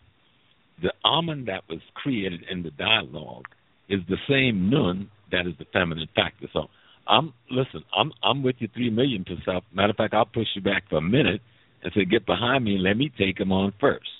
You know, what I was trying to say was like, yes, we've got to crush those traditions, because the way those traditions formulate the organization of the mind, it causes a paralysis that you can't unlock with a sledgehammer. And we have to find a way to really attack that paralysis. sometimes I try to separate the victims of the paralysis from the paralysis. But I also realize on some occasions the victim got to, we can't save them. The disease is too complete. So I have to back away from the way I should have said that a little differently. And so okay, I want to thank you, because sometimes because I'm an elder, people say, let him get away with that shit. Don't let me get away with nothing, because you were on it, and I just want to compliment your being on it. And those traditions are dangerous to the degree that, because what they do, it like ties your mind into a knot. They use fear. Yeah. They use all of the things they said you should get rid of. They use desire. They use fear. Yeah. They use envy. Mm-hmm. They use the very things that must be destroyed in your consciousness to lock you down to those traditions, with fear being the most prominent of the things. Oh, yes. Taki law, fear of law, sister, fear of law. Mm-hmm. Oh, my gosh, that is pronounced so much. Taki law, sakura law. I mean, the last 3 years before I left, I knew I wanted to leave, and I was feeling some guilt. I also felt a little like, oh, my God, this is my whole life. My children have gone to grammar school my whole life. What am I going to do? Who am I going to pray to? Who am I going to associate with? How am I going to take them out of school? And I had this fear. Okay, technically in the Kitab, it says the penalty for apostasy is death. I wasn't worried about any of these fools coming up after me. There's some super white man writing that shit.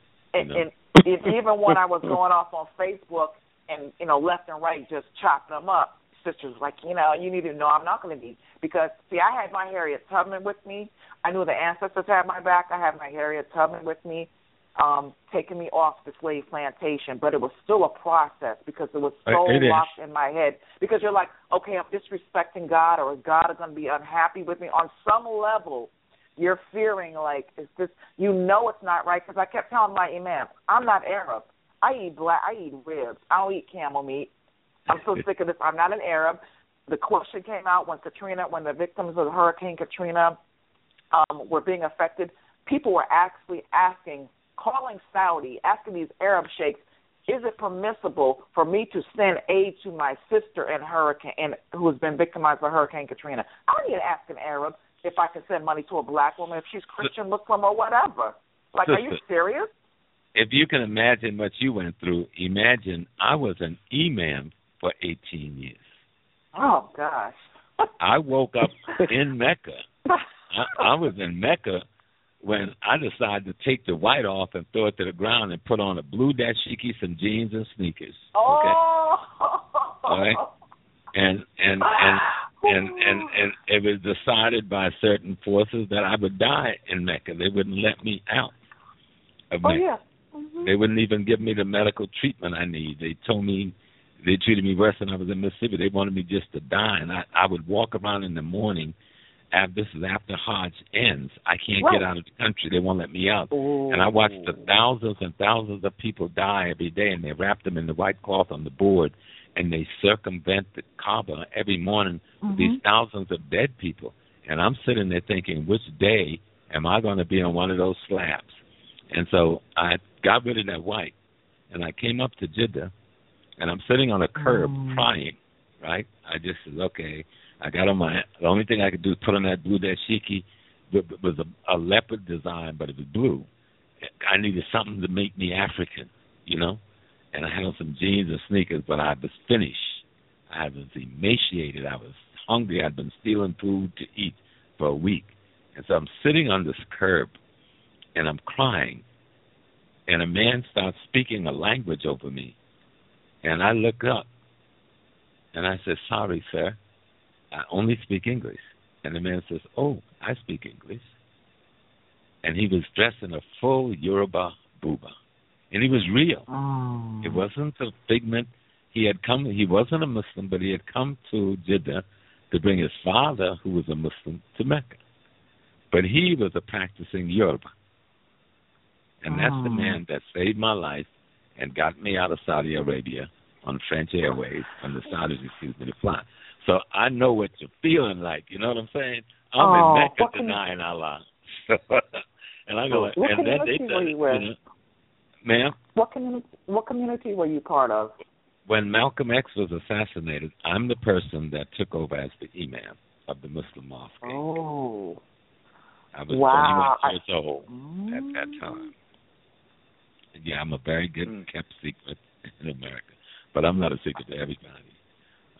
I took my Shahada on Bradford Place in Newark, and then I never lived in the community, but I was familiar with, Imam Isa, Dr. York, Malachi Zedek, whatever he was calling himself that day. But when I moved here to the D.C. area, I was Sunni, but I became Salafi 2001. That was it. That was like the downfall, because the Salafis are basically, what the media likes to call Wahhabi. I am not Arab. I am a black woman. Oh, I know. I was one of the foremost teacher of the jurisprudence of all the schools. Wow. And I went before the Rabat Alim al-Islameen, the Rabata. And it's, most people don't even know such a thing exists, that there's a college of jurisprudence representing all of the 4 schools of Islam in Mecca. Oh, the Rabata? You said the Rabata? The Rabata, yeah, the Rabat Alim al-Islameen. And, people go there. When we go there, they do this, give people books and little money. I don't want your books. I don't want your money. I want to meet with you to talk about the racism and the anti-Africanism in Islam. Me and my little black self in Mecca all by myself, because the people who left me got cowardice. They abandoned me. One of them was Malcolm's nephew. He left me.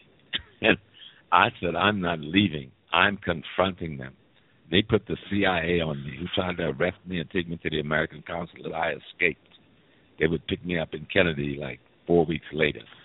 And I confronted them, and the person who helped me was the then Mufti of the Sudan. He facilitated my coming before the body. And the first thing those fools offered me was $1 million. I told them, I don't want your money. They couldn't get it. Hey, I was broke, starving, hungry, dirty, and I wouldn't take their money, But I saw my ancestors there. I saw for the lack of a better word, the deities of Africa walked with me when I thought I was going insane.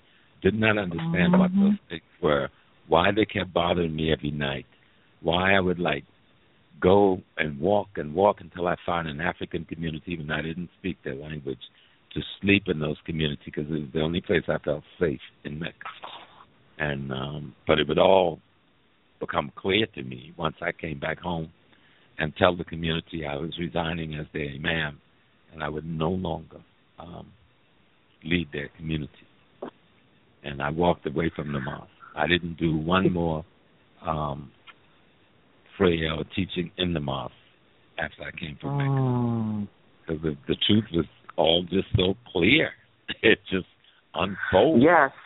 Crystal. Wow. It's like you came back, like the book called The Book of Coming Forth by Day. You came forth through yourself.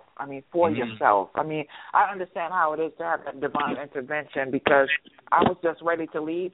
I had my Harriet Tubman, and I have not looked back. And I said it was like, to me, it was just like coming back into who I really am. That's what you gave birth to yourself. Exactly. You gave birth to yourself. And thank you for sharing that. And when we talk about a Sar and a Set, we're talking about giving birth to ourselves. I am my mother. I'm all of the aspects of my mother. I'm all the aspects of my father. I'm all the aspects of their parents before. I'm all the aspects of their parents, the 8, all the aspects of their parents, the 16th and the 32 and the 64, and infinitely until I'm back to the divine, just as one of you explained that straight line earlier. And so when we get lost in this warfare against our spiritual consciousness, what we have to do is spiritually give birth to ourselves. And that's what you did, and that's what I did. But we didn't do it alone. Some body of information, some spirit that's lodged in the cells of our body and the molecules from the DNA of our ancestors got to a point where they say, I'm not taking this shit No more. I'm not ingesting or sip anymore. I'm regurgitating it. And in the regurgitation, they gave birth. It was a rebirth to themselves as you. Yeah, it was like your soul just started. It was like my soul was just going through convulsions. It was like, I can't take this anymore. I can't take this. I was just flicking off at the slightest thing. I went into the masjid. The sister said something, pissed me off, and said, I'm out. I wasn't raised to go to a dirty, filthy house of worship. I'm a black woman. I mean, everything just pissed me off. My imam was just the hypocrisy. I just couldn't do it.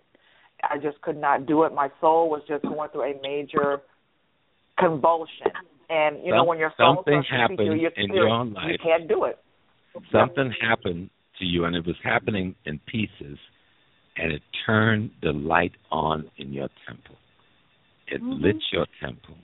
And once that light came on, you could see all the garbage, you know. And negating my blackness and negating my womanness, my femininity.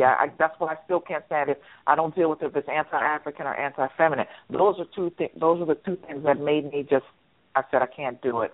Y'all got the problem. I'm saying, y'all got the problem. Want to be Arabs, yeah. You're not saying, you're God. You're the divine, having this experience. And so, Amun Ra, what's your name again, sister? Because you know I'm old. Sultanat T.A. Petharu. Okay, sister. See, that's too long for me. You get given it. Sultanat is fine. Sultanat is fine. But what I'm saying is that the divine expresses itself as you. You are. You know, like in the yoga where they say, I'm Shango, I'm Ogun, I'm Yemaja. Each of those elements are an aspect of the elements that make up the totality of beingness. And each of us have in ourselves all of what makes up the totality. But we have one or two that is accentuated, you know.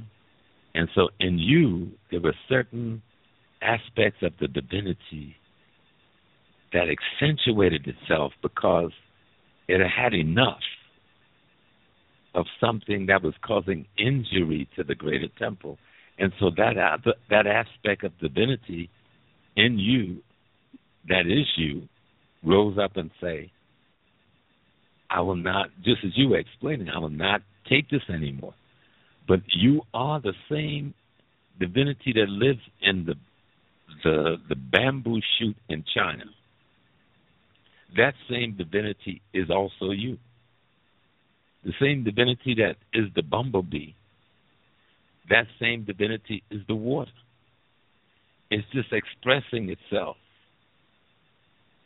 differently. You know, I can be water, I can be air.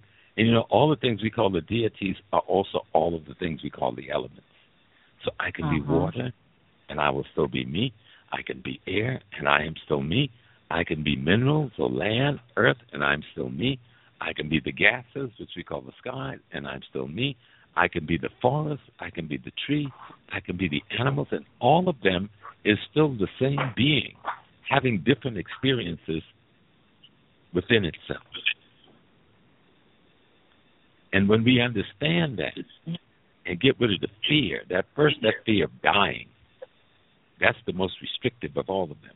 I'm going to kill you if you don't do what I want you to do. And then you go like, oh, shit, I don't want to die. Nobody says, so, you know, Flash, that's the one thing everybody's guaranteed to do. And nobody knows when and how it's going to come, so why are you going to be afraid of it? And if you look at our tradition and all of the cultures of Africa, one of the things it mastered was the fear of death. And that's why the way we dealt with ancestry and the way we dealt with transition is so different from any other cultural group in the world.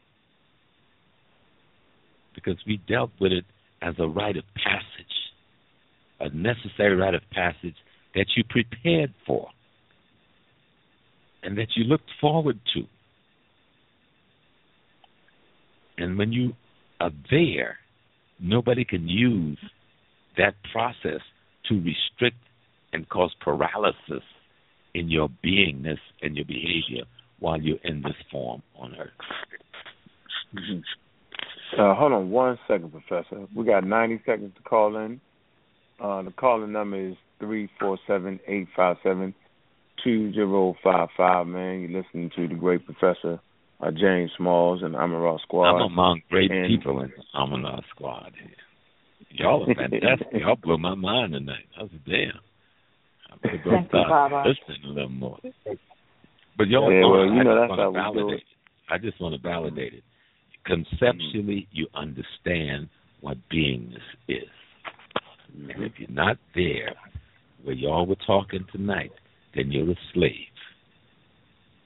So we have to free the slave. And the only way you can free the slave is not to be a slave. Yeah, that's right.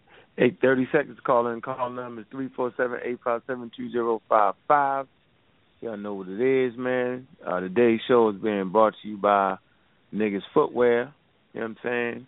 They're the home of the RBGs, man. Yep, we're going to have that powerful lecture on the 12th. Y'all can get y'all advance tickets on Eventbrite. Type in Amara Squad. Tickets $24 online. We hoping a lot of people going to be there. And I know you will, to get this true African education. We're not pulling no punches. African science and technology.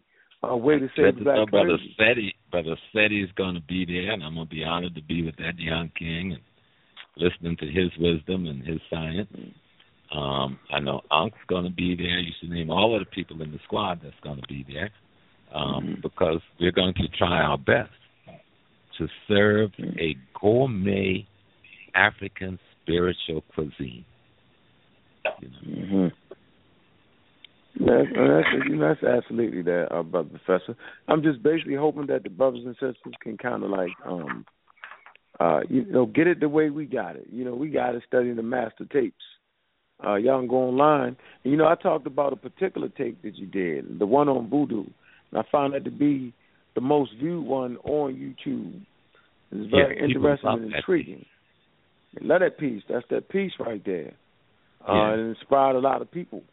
You want to kind of, I'll tell you what, we're going to get back on that. I want to kind of talk about that piece you did. Maybe you can kind of touch on that. Let me open up one. How much time you got left? Me? I don't want to be greedy. Yeah. No, I'm sitting in my living room. So I got all night. Okay. I'm not going anywhere. All right, okay. Let me the rest of the time to get up in the morning and take my wife to her work, but that's our ritual. Every morning for 2 hours, we ride together. Okay. All right, let me grab this call right here. 347 line is open. My mom squad up. Peace. Peace and blessings. What's going on, brother? Nothing much. I'd like to say peace and blessings to the elder. Peace and blessings, sir. Yeah, peace to everybody else. Yeah, y'all have covered a whole lot of things, and the things that I wanted to bring, it seems like Unc and the elder just said it all in one nutshell. But I want to speak on that Islam thing, okay, because I was part of Islam too, and my son was telling me somebody at his job was trying to recruit him into Islam.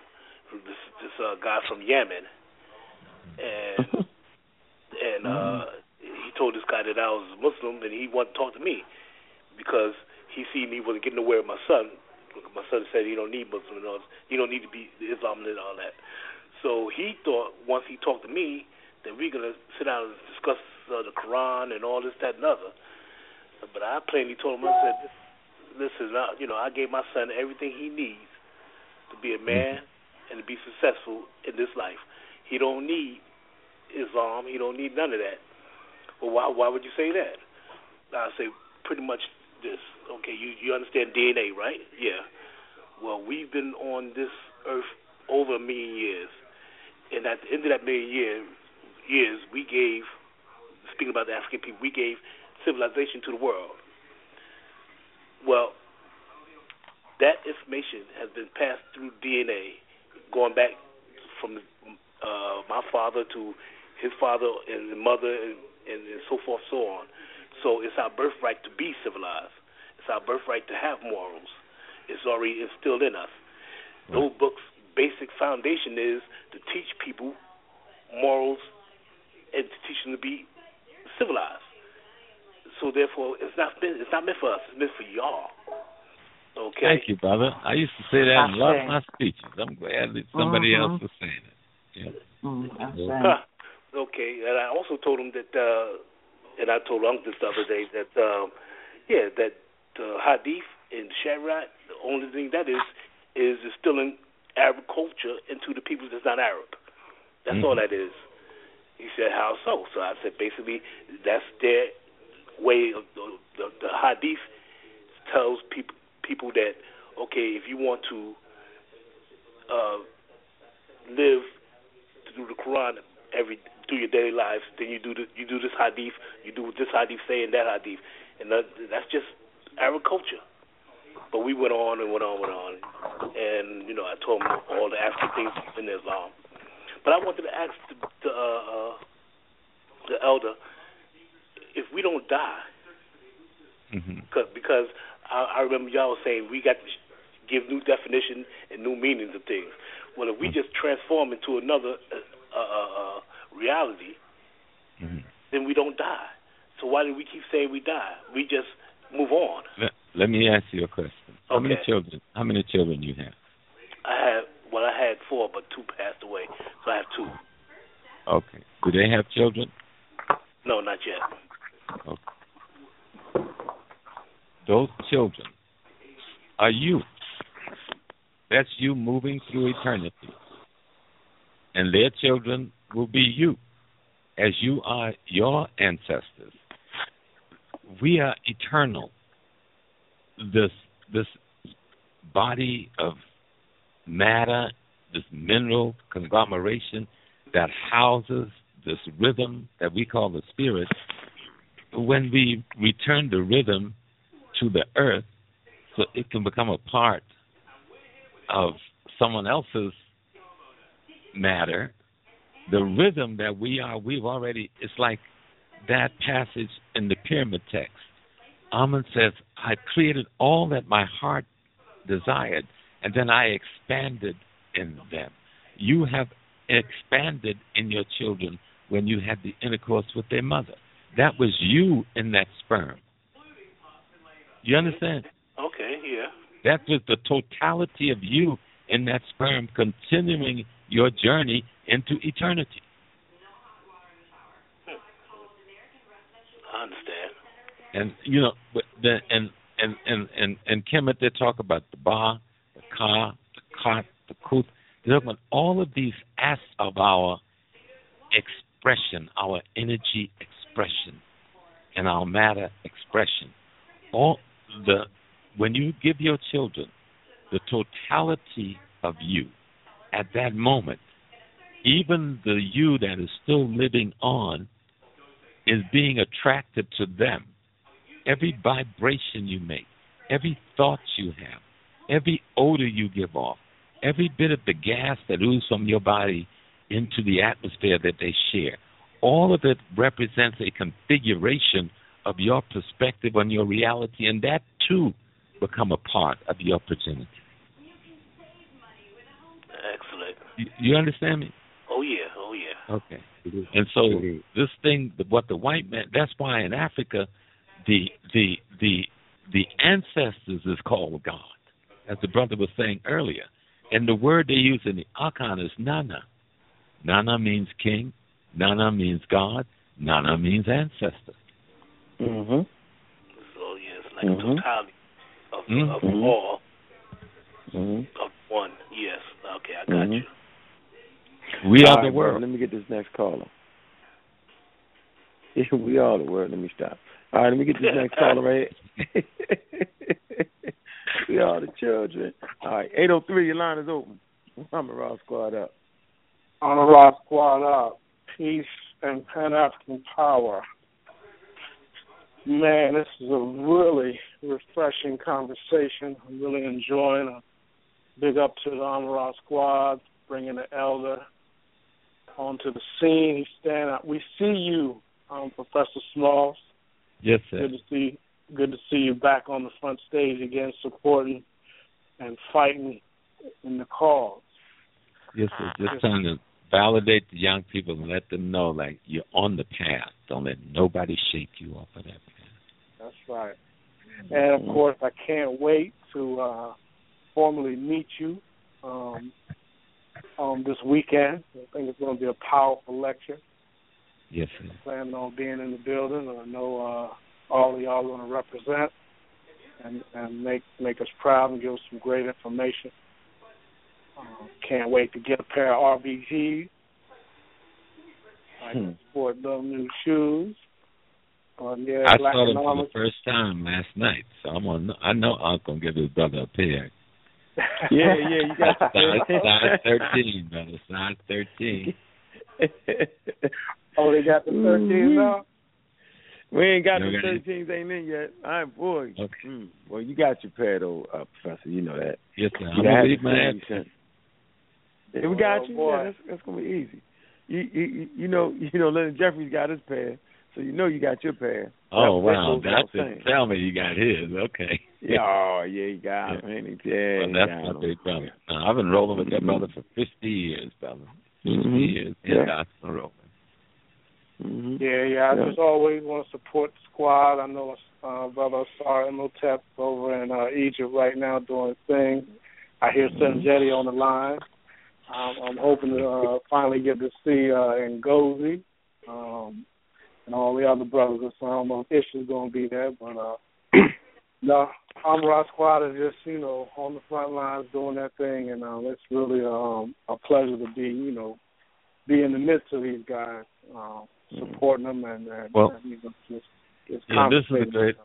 These young people represent the greatest generation we've had, and don't let nobody fool you like that we are lost or that we this generation don't have but the generation. Well, this is the greatest generation we've ever conceived of in ourselves, and we need to understand that light is not only beam but it's also particles, and it travels. And so this darkness that we're trying to erase, sometimes we confuse the false notion of instant with process. I think Sister was talking about process earlier. Even the changing of the mind, bringing it out of the darkness into the light, is a process which involves time. That's why we invented time as a way of understanding the steps that make up the process. And so the lighted temple that we have to become in order to give guidance to those in the dark is the process. And each of us here who are talking tonight, we're trying to build the lighted temple that is us, so we can show others how to build the lighted temple that is them, and that those lighted temples then begin to build more lighted temples.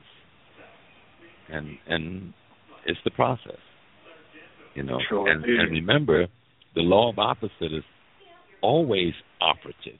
We'll never, ever wipe out darkness, because darkness is as much an aspect of divinity as light is.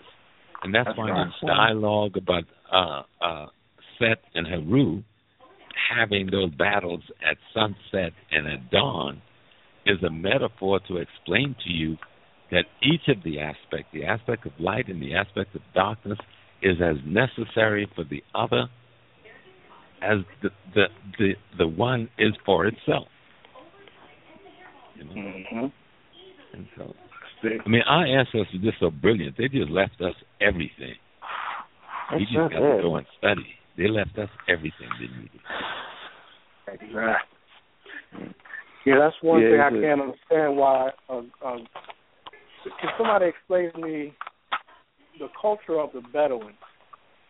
Why would them being a people of nomads that travel and roam, why all of a sudden would they stop at the bottom of the Nile and develop a whole civilization and then decide to move on or not move on, to stay for 3,000 to 6,000 years. I can't comprehend of them doing that. Oh, well, you want me to help you with that real quick? Because they weren't Bedouins. That's a false modern notion. The people we call them the Bedouins, these are the Greek and the Roman crackers and the Arab crackers from the Caucasus Mountains who had invaded our land, okay? And we have to define them and stop acting like they're us. No, they came in and murdered us, genocided us, raped our women for centuries. This is long before the transatlantic slave trade started.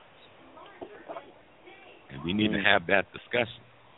The brothers and sisters who created the magnificent civilization along the Nile, remember the Nile is longer than the part we see manifest in Egypt. This civilization goes all the way down to southern Africa. But in the tropical rainforest, the things that would survive in the warmth of the sand and dryness of the desert, and that had rocks where you can embed it, could not survive in the rainforest. So you have to learn the language. It survived in the language. It survived in the dance. It survived in the rituals. It survived in the tattoos. It survived in the scarifications. Okay? The same wisdom you see in Kemet, you can find all along that Nile. But it survived in different forms depending on what was in the ecology that you could use. So when you see someone speaking a language, like and there's a book, came out a long time ago, written by a cracker. He did a good job. It's called Muntu.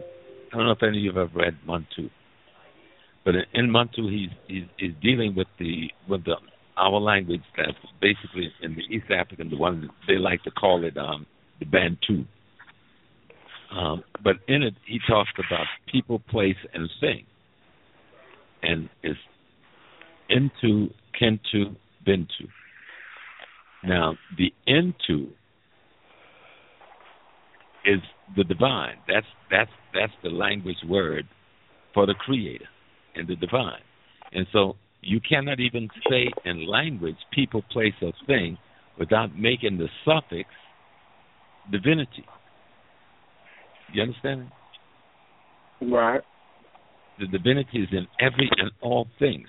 So when I talk about people, the suffix of it has to be the divinity. When I talk about place, the suffix is divinity. When I talk about thing, the suffix is divinity. So that in the language you see, they're telling you that what we call the divine is in every and all things at once.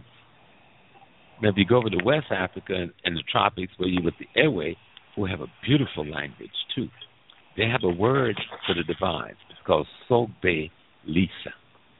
Translation: the totality of creation is divinity.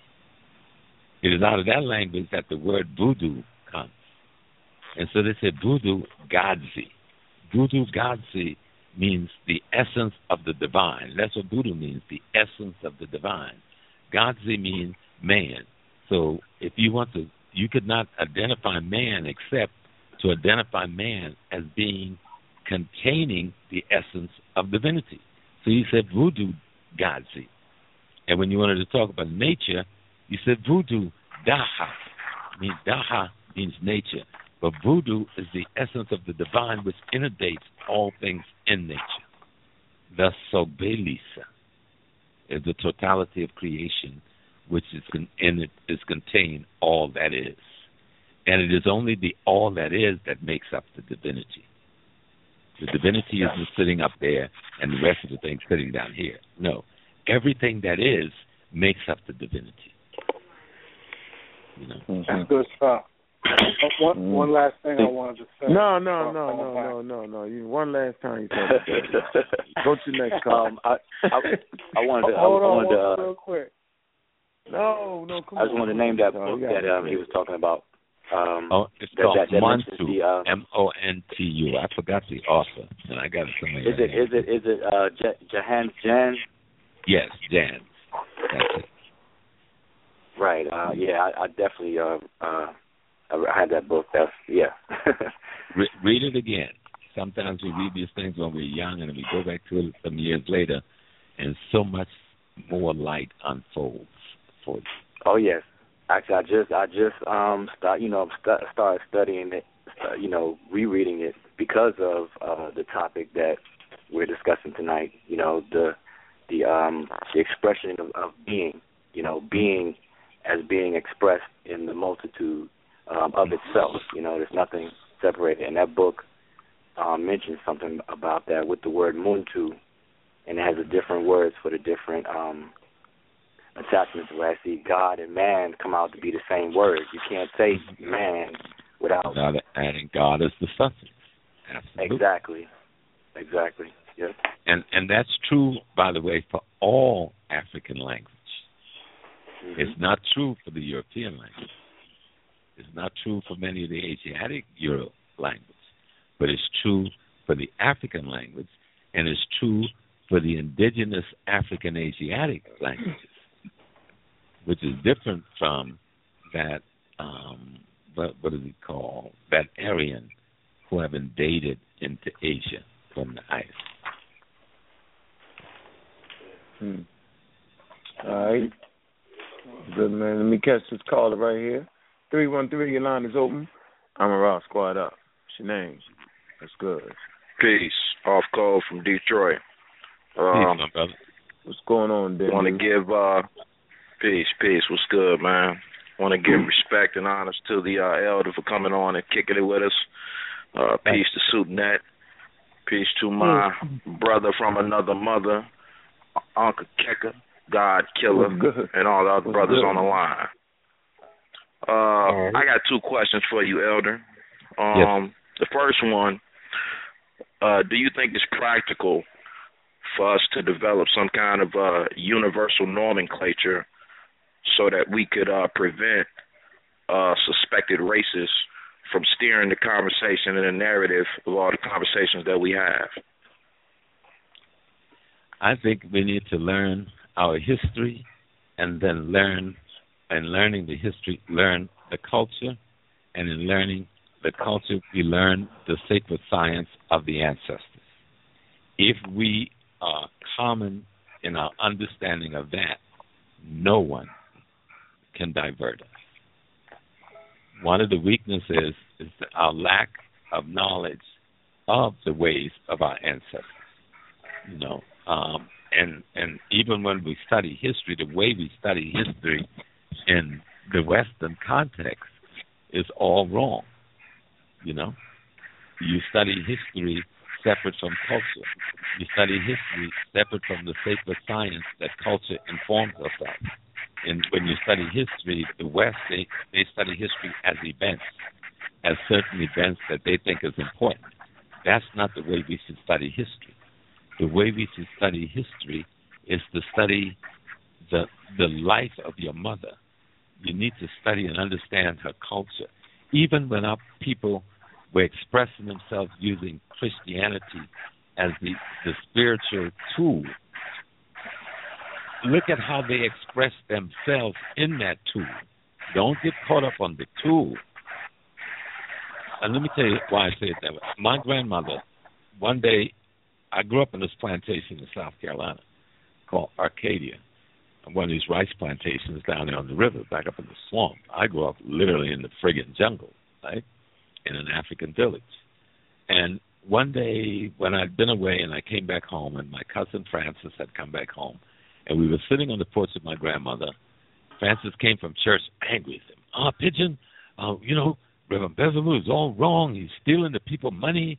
People got this tree put up in the church, and they're putting the envelopes on. It's called the money tree. And he's singing and dancing with a pot, picking the money off the tree. I had to laugh because I'd never heard of this shit. And I grew up there. My granddad, he was the preacher. He was a licensed preacher. He couldn't be a ordained preacher because he had killed a brother. But he was this licensed preacher. He never let us, we never knew such a thing. So Mama said to my cousin, who was very angry and upset with the Reverend Minister, he said, boy, you ever seen that money tree before? He said, no, Mother Pigeon. He said, well, if I have a money tree all your life, You say, but you see where your ma's sitting? I ain't in the church. I sit on the porch with Jenna. And I never took y'all to church on Money Tree Day. He said, don't blame the Reverend as much as you blame those who put the money on the tree. He said, because if the money wasn't put on the tree, he wouldn't pick them off. And so he says, he was talking about a sermon my grandfather preached. It was called, if you ain't put them there, he ain't going to come. So if you ain't put yourself there, that enemy ain't going to come. If we understood our knowledge, our sacred science, which comes from understanding culture. You know, people think culture is dancing and theater and music, but no. Culture is a tool that explains, that should. Culture is a tool that should explain the sacred science, meaning our understanding of cosmos and nature and ourselves, to ourselves. That's what culture is supposed to do. That's what you use music for. That's what you use drama for. That's what you use dance for, to explain yourself to yourself. But the white man has made us use culture differently, you know? And so we can't learn no more. So when I study history, I have to study the culture of my ancestors. I have to study why Mama would say, don't blame that preacher more than you blame the people who put the money on the tree.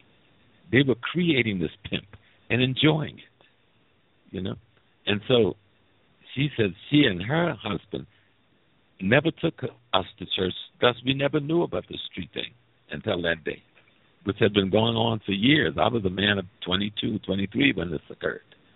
And so to think these old people who were in that church, running that church, still maintain an African science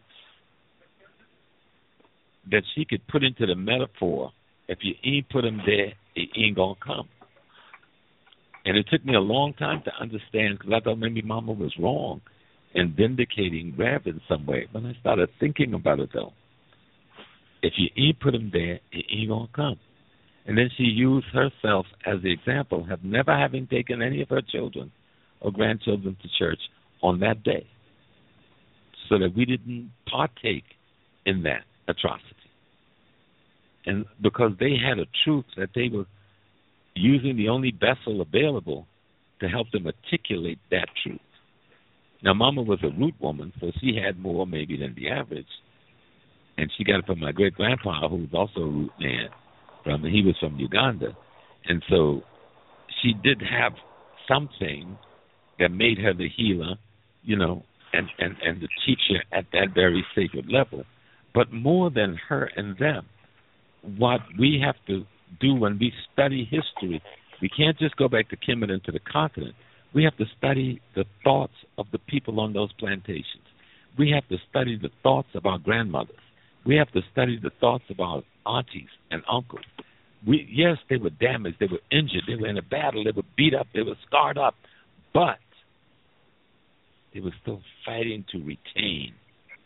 And they hid things African within the language that we call our Creole, or what's the other word? Our Ebonics.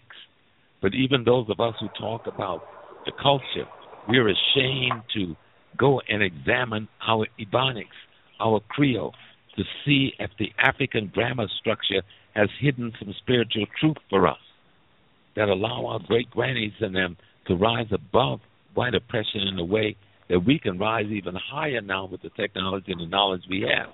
But if we don't study them, if we don't understand our history, our culture, and the sacred science that they were protecting and projecting, then we'll never be able to fight the enemy off, because the enemy only has sway when he can enter your mind. When he enters your mind, he's got your behind. He only has sway. And that's why when Sister was talking about her liberating herself, because she threw the enemy out of her mind. And she allowed for the African divinity to again occupy that space, psychospiritually and intellectually. And so that's where we've got to go. History, culture, sacred science. Once we And you're right, brother, we must have a commonness in this understanding. It is at that place that they're so afraid of. That's why they don't want to teach our history in the school. That's why they don't want to teach our children in kindergarten for the black history. We may poo-poo this old black history, it ain't nothing. They obviously think it's something that they fight so damn hard to keep it from being. Because they know whenever a being can see itself yesterday, it can recreate itself for tomorrow in an appropriate way. They understand that. They understand that. That's right. That's right. Appreciate that answer. The second question was dealing with Ma'at and the duality of it.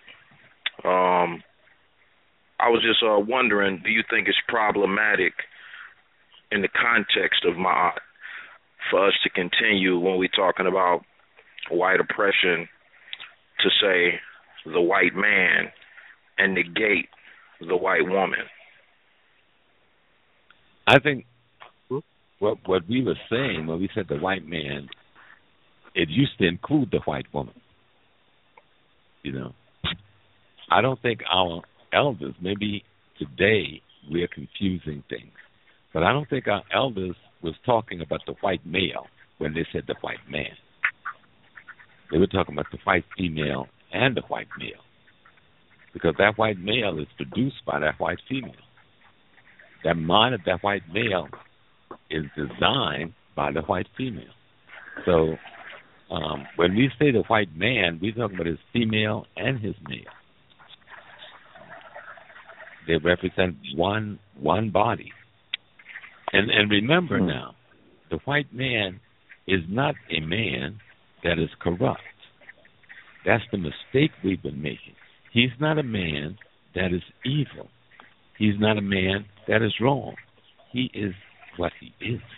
That is his normal, natural beingness.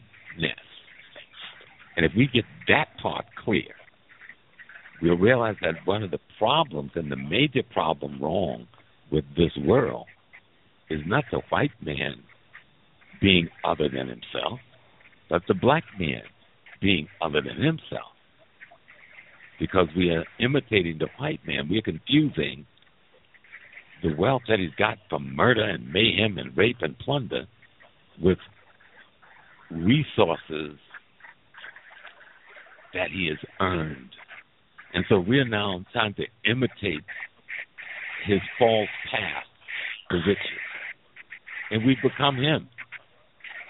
The white man is not the enemy. It's the white man and the black man that is the enemy. He could be there all day and all night being the white man. If I'm the black man, he doesn't exist. I don't know if I can say that any better. You know? Yeah, I get that. I get that. One thing we don't do is be who we're supposed to be. We want to be everything else. We hear it all throughout the community. You want to be Native American. You want to be this. You want to be Hindu. You want to follow their traditions, the Chinese. You wear these symbols all over your body. And everybody turn their back on the very power source of the world. Man, you know what I'm saying? Like technology and science starts in Africa, right? I mean, the resources, the abundance. They remember, they demonized your spirituality, took it and formed modern science. Why they use it? Left you high and dry while you're in the sky looking for the power to fall out. Right. Why they use your science and technology to control the world. And then so we routinely hear on the squad, we routinely hear people say, y'all practicing the white man science. No, we keep it in tradition. No, the white man's practicing our science. He's practicing our science. And if you just go back to, I think it's the Moscow Papyrus and the Rhind Mathematic Papyrus, and you look at the different problems and the formula, you see every bit of Greek geometry there in our literature thousands of years before the Greeks. You see the Pythagorean theorem 2,000 years before Pythagoras. You see all of the major, even algebra, which they give to some Arab Jabri or Jabra, whatever. If you go into problem 16 and onward, they're solving a problem using two or more unknown. That's algebra. And so solving the problems and explaining the relationship. That's basically what mathematics does. It explains the relationship of things, and then it goes into the deeper replication or supplication of things. And you can use numbers to explain them. Even if you go back as far as one of their so-called great philosopher, Plato, he has a dialogue called Phaedrus. And you don't see people quote Phaedrus very much because it doesn't deal with what the white man wants to hear. But if you go to a book, The History of Mathematics, by a guy named Kujari, in his introductory chapter, in the first paragraph, that entire paragraph is a quoting of Plato's dialogue, Phaedrus, where in this dialogue he says the African has given the world all of the sciences. And then he names them, medicine and this and this and this and this, arithmetic, geometry. This is their Plato now. And then he says in his last breath, but the greatest science of all they've given to the world is the science of writing itself. And so if we just took their ancestors' observation of our ancestors, it vindicates us. But what if we then went to our ancestors and listened to them? What if we suck on the breast of our ancient mother for the understanding we need to have in constructing our personal character, in constructing our family character, in constructing our community character, in constructing our nation's character? See, because that's what this is about in the final analysis, not just about us sounding like we know some shit, This is about what is it that we know that we could use to transform ourselves and then transform and build a family that can become a part of a transformed, well-structured community, that can become a part of a well-structured nation that's built on the principles that our ancestors so demonstrated for us in all that they did. The pyramid isn't just a building. It is a process for designing anything that is going to have stability with appropriate foundation. So we have to... And that's the I'm sorry. Yes, I'm done. Wow. But Amara Squad, you need to come in on that piece of Ma'at a little bit more, because I know y'all deep in understanding Ma'at, and explain, Ma'at isn't just a woman with a wing and feather in her head. It isn't just the scale. These are symbols. These are anthropomorphic symbols that our ancestors used to explain a concept that takes place in each human being every second of that human being's life. And if you understand that concept and you're able to use your mind to enforce it within your character, your spiritual character, your intellectual character, then you will produce a being that is Ma'at. So that's why in the admonition of Ma'at, it doesn't say, thou shalt not kill. That is, in stating that, there's an assumption that someone is so ignorant, backwards, and that a second party must instruct them. But if you read the admonition of Ma'at, it says, I have not. I'm aware of what is right and wrong. And I'm professing to the universe, both within me and without me, that I have not done this, I have not done this, I have not done this. I take responsibility for the me, so that in doing so, I take responsibility for the you. The Ma'at is a deep thing, because that woman with the wing is within your psyche, in your consciousness. That scale is in every molecule and cell in your body. And as you conceive of yourself for the next second of your being, if you conceive of yourself outside of the context of Ma'at, even for the next minute, then you've committed suicide. You committed suicide. And that's why knowledge becomes so important, history is so important, culture is so important, our sacred science is so important.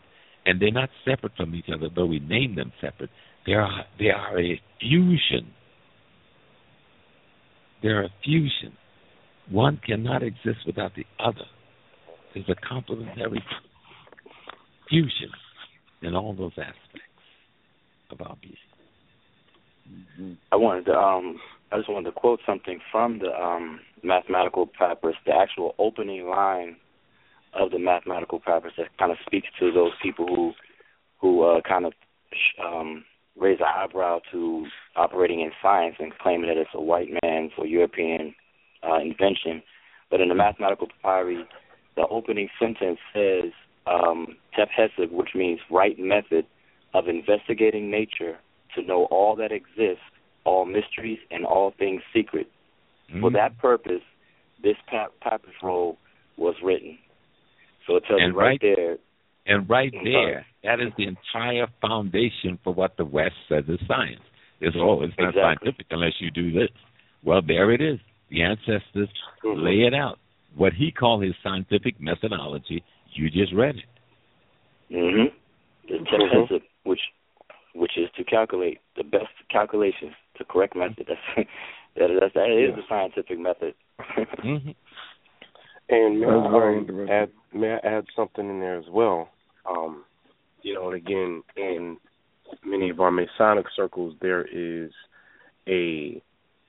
I'll call it intellectual worshiping of the Greek Pythagoras. I think the elder had mentioned the name earlier. And I've had many discussions with other Masonic brothers, and I've traveled that path as well.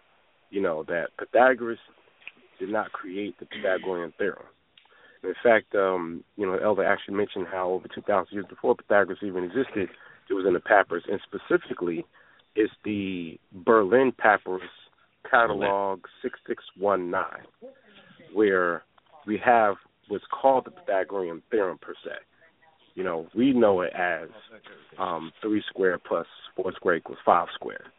All right, 5 squared we know is 25. But on the papyrus, we use 100 on the right side of the equation line, or 10 squared. All right, so it's the exact same proportion. So it's the Berlin Papyrus Catalog 6619. All right, to be specific, look at it, and what you see is simply the mother, father, and child. Think on it softly. Yeah. You got the mother and the father and the child. That is what they call in the Pythagorean theorem, because he tries to imitate how we were explaining it and tried to explain it to an infantile community in Greece so that they could understand that they needed to understand how being came to be. Some of the things we make complicated is so simple because we do them every day. If we're breathing, we've already lived the totality of Nile Valley civilization. Once you're born, all of the things that they're explaining as an aspect of the life of any being, whether you're aware or unaware of it, you are living out the Nile Valley experience every day as yourself. I'm not slipping off of the cliff, right? That's it. Meaning because I know I'm with the Amun-Ra squad, and I know I got to be on point, No, that's it. That's it. You got it. We're learning from you right now. No, let me tell you a big secret. The one thing, I remember my first sensei, second sensei, we used to have over the door of the dojo, that the one thing that I know is how much there is to know. So even though I'm the elder, I know I'm a student every single day until I die. The youngest child can teach me more wisdom than I've learned in all of the 70 years I've been here. So don't confuse me thinking I'm some receptor or great receptacle. I'm going to learn on Saturday much more than I'm going to be able to teach. I've learned tonight, listening to you, much more than you have any idea. But I'm so pleased. I'm like so enormously pleased that if this configuration called James Small go out of existence as James Small, that the consciousness that will restore Ma'at is eternal. It's in each of you guys and sisters. You are Ma'at. You are the lighted temple. There is no need for someone like me to feel, oh my God, what's going to happen? Everything is going to be absolutely fine. I heard y'all tonight. You have learned the wisdom. All of us, myself included, have to make sure that we ingest the wisdom so that we become the wisdom. That's the hardest part of all of this, is becoming the wisdom that we're trying to teach to others. That's why I started off. Go ahead. No, I was saying that's why I started off when I came in on the call. This is the topic that matters.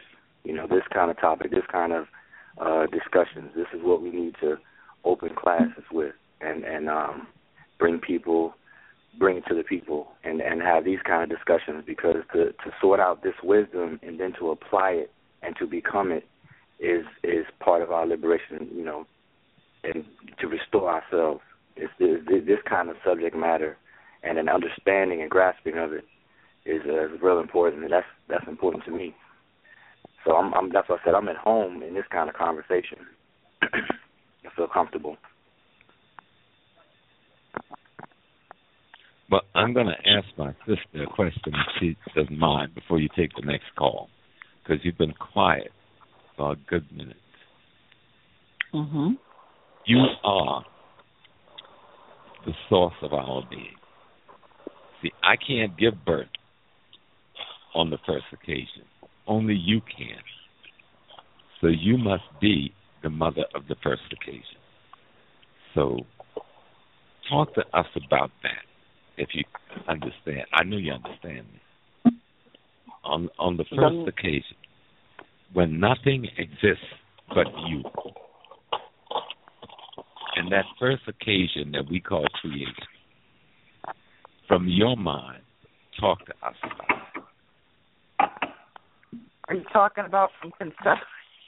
You're talking about from conception to bringing forth birth? Bringing forth a child? No. Let me go. Yes, I'm talking about that, but I'm talking about something else. I'm saying to you, yes, that you are the primordial waters of Nun. Oh, true. Mm-hmm. You are, not metaphorically, you are the primordial waters of Nun. And I just want you to go into your spirit and talk to us about that, because it is that primordial feminine Nun that creates the masculine Amen that allows for all of the replication of creation to this moment to take place. So I just want to hear the female talk about that. Well, it's funny because I like to deal in, quote unquote esoteric matters, spiritual matters, and the primordial waters of Nun have always been interesting to me for more than one reason. But being the great mother, the divine African feminine, the sacred feminine, those waters are still and they are deep. And I feel within myself and many of my sisters that we have such a huge birthright. I don't know if that's the right word, birthright, or our being as a black African woman, our being, just being black women, is such a colossal, monumental honor there's nothing like being the Great Mother, the one who is the primordial waters of noon, because from us comes everything.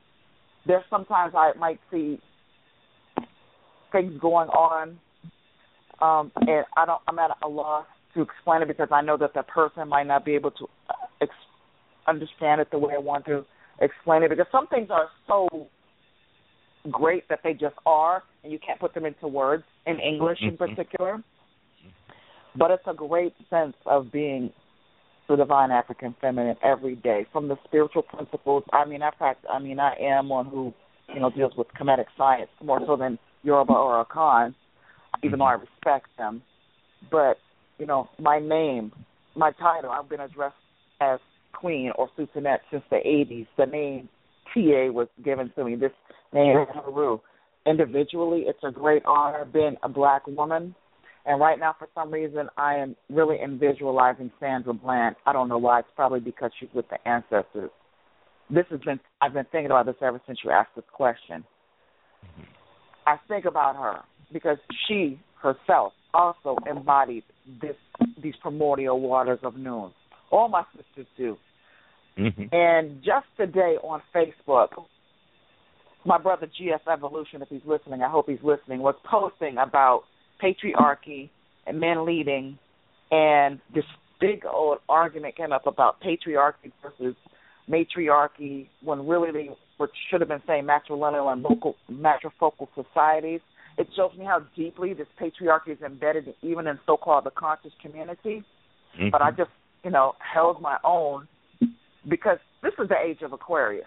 Baba Haru Samaj, Dr. Charles Lynch, they always talk about this being the age of Aquarius. Baba Haru talks about Ma'ati-Arki. It's about the feminine principle. This is a great honor to be the divine African feminine. Of course, she will be standing next to Asar. Of course, will be standing next to Asar. But to be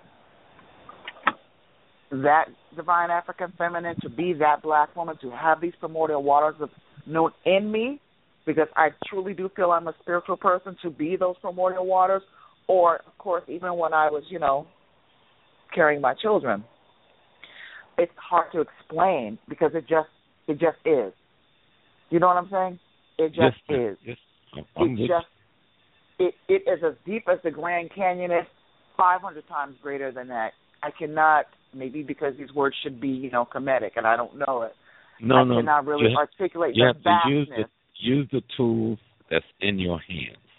There is nothing we can say. Yes. As far as Nut goes to the west and the east, as far as the descriptions of TA that her husband Amenhotep III gave her, as far as the great reverence we give to Het Haru and her, embodiment of Sekhmet, or any of the seven manifestations, it's past that in this present time. Because even though there are still issues going on, I know I'm God. I hate to say that. It's when I'm saying it to somebody. No, when I say I know I'm God. Do not say I hate to say that. Just say it. I don't like the vibration of the God, but I know I'm God. I don't even say goddess. I know I'm God. Yes. And I'm okay with that. And brothers will say, oh, well, okay, you're not God, you're goddess. Look, shut up. I'm standing on I am Aset. I am God. You must come through my womb. Even before you are Aset, you are Nun. I asked that for the reason. Mm-hmm. Nun gives birth to herself as the masculine. And the masculine, which says, I came into being out of myself. At the end of the dialogue, it says, and I came from my mother, Nun. So Nun, the mother, the feminine, like Ben always make a joke that we always trying to get back into heaven. And it may not be as big a joke as you think, because only when I return to heaven can I recreate and replicate myself. It's really funny that you asked me that question, and also how earlier Sinjetti was talking about, I guess the question or a concept of sky or something came up, because it was just today on Facebook that I posted Utterance 325, if I could just take a second to read it. It says, the door of the sky are open. The doors of the firmament are thrown open at dawn for Heru of the gods. He goes up into the field of rushes. He bathes in the field of rushes. It repeats again, and it says, thrown open at dawn for Herakuti. It repeats again, and it says, for Heru of the east. It repeats again, and it says, Heru of Shesmet. And then it says, the doors of the firmament are thrown open at dawn for me, myself. And it was that last line I looked at. I mean, I've had this pyramid text for about a few years, but I have not really looked at it. I said I was going to get more involved with reading this text. And then it also says, I am pure. I take to myself my iron bones, stretch out for myself my imperishable limbs, which are in the womb of my mother Nut. O Ra, give me your hand, for Shu takes me to be the companion of Shu, and I have sucked the milk of 2 black cows, the nurses of the sows of On. Everything we have talked about tonight, I read last night. I mean, I picked this utterance. What I was really thinking about was being in harmony with the elements, rest and respite. But once again, everything is 360 and it all ties back. And I thank you for saying what you said to me earlier about how my soul was crying out. Because it's kind of like I'm being reborn again just even during this conversation. All of these elements are tying together for me as they're supposed to. And you even asking me that question because really I'm striving to stay on top of my studies, and sometimes I don't. But, I mean, I love this life. I love my life. I love being a divine African feminine in all her aspects. And I thank you for asking that question. I thank you for answering it. I hope people... Oh, you know what? Helps. You know, that was an excellent discourse right there. Coming to the end of the show, I'd like to thank the divine principle in the form of the sisterhood representing tonight. We appreciate you, sis, a whole lot. Thank you. We appreciate the elder being on. And, you know, it's been a powerful show for me. So, you know, this is how I get my food and stuff from this teaching and learning. Tell everybody when they got to come on Saturday. What time? 2 o'clock Saturday, 2 p.m. to 7. All right, we'll have those 4 dynamic speakers, the Amra Squad, Sarah Sukusetti, Smash Rockwells, and, you know, Professor James Smalls. The address is 6202 Memorial Drive, the Line of Judah Event Center. All right? Yeah, be on time. We'll have vendors there. We'll have food there. You just be on time and get some African science, man, which is true African spirituality. Science is true African spirituality. So y'all be in the building. All is Muslim, Christian, and Jew. Right? But this and the website. You can get the website to get the online tickets at Eventbrite. Just type in Amra Squad. All right? And if you can't find that, just go to the Amra Squad website. It's a flyer on there. All right? And, you know, I just appreciate the whole show. Appreciate the elder. Appreciate the sisterhood. Been an excellent show. And y'all already know what it is around here, man. We doing what we got to do, man. Black African Power. Amra Squad up. Baba. Thank you, Baba. Thank you, Baba. Thank you, family. Thank you so much. Peace. All right, hold up. Appreciate it. I don't know much, but to face that beast, make them taste that piece. I'ma take back streets, I'ma make bad beats on some Maybach seats. I'm a day past east, so I might go west. I feast in the night when the light go rest. Nights on my feet, gold Christ on my neck. I hope life leads me to a nice old death.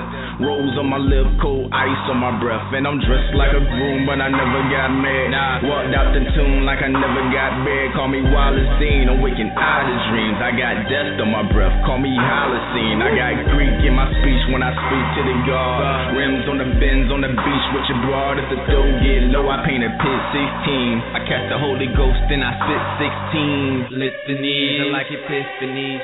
Listen me like a symphony. In Basilica, this literature is like jewelry made by Tiffany. Call me Rosie Gold, I got holy friends. Holy Hove, I'm in holy hands. Only sold my soul to do that holy dance. Holy Hove, I'm in holy lands. I'm in holy Greece. Holy Rome, I'm in ancient Egypt in that holy home, sipping that Hennessy, that pure white. I live a Genovese, pure life. So if you go for my ones, I'ma go for the guns. I know where to go when I go on the run for that Rolls Royce. Ivy League, I got no choice. I make your body bleed. We practice Murta and Verta. Don't talk, oh Murta. You know the violence got a code of silence. I pose in vogue with my golden phallus. Litanies are like epiphanies. Listen me like a symphony. In Basilica, this literature is like jewelry made by Tiffany. Call me Saint Laurent, Saint Laurent.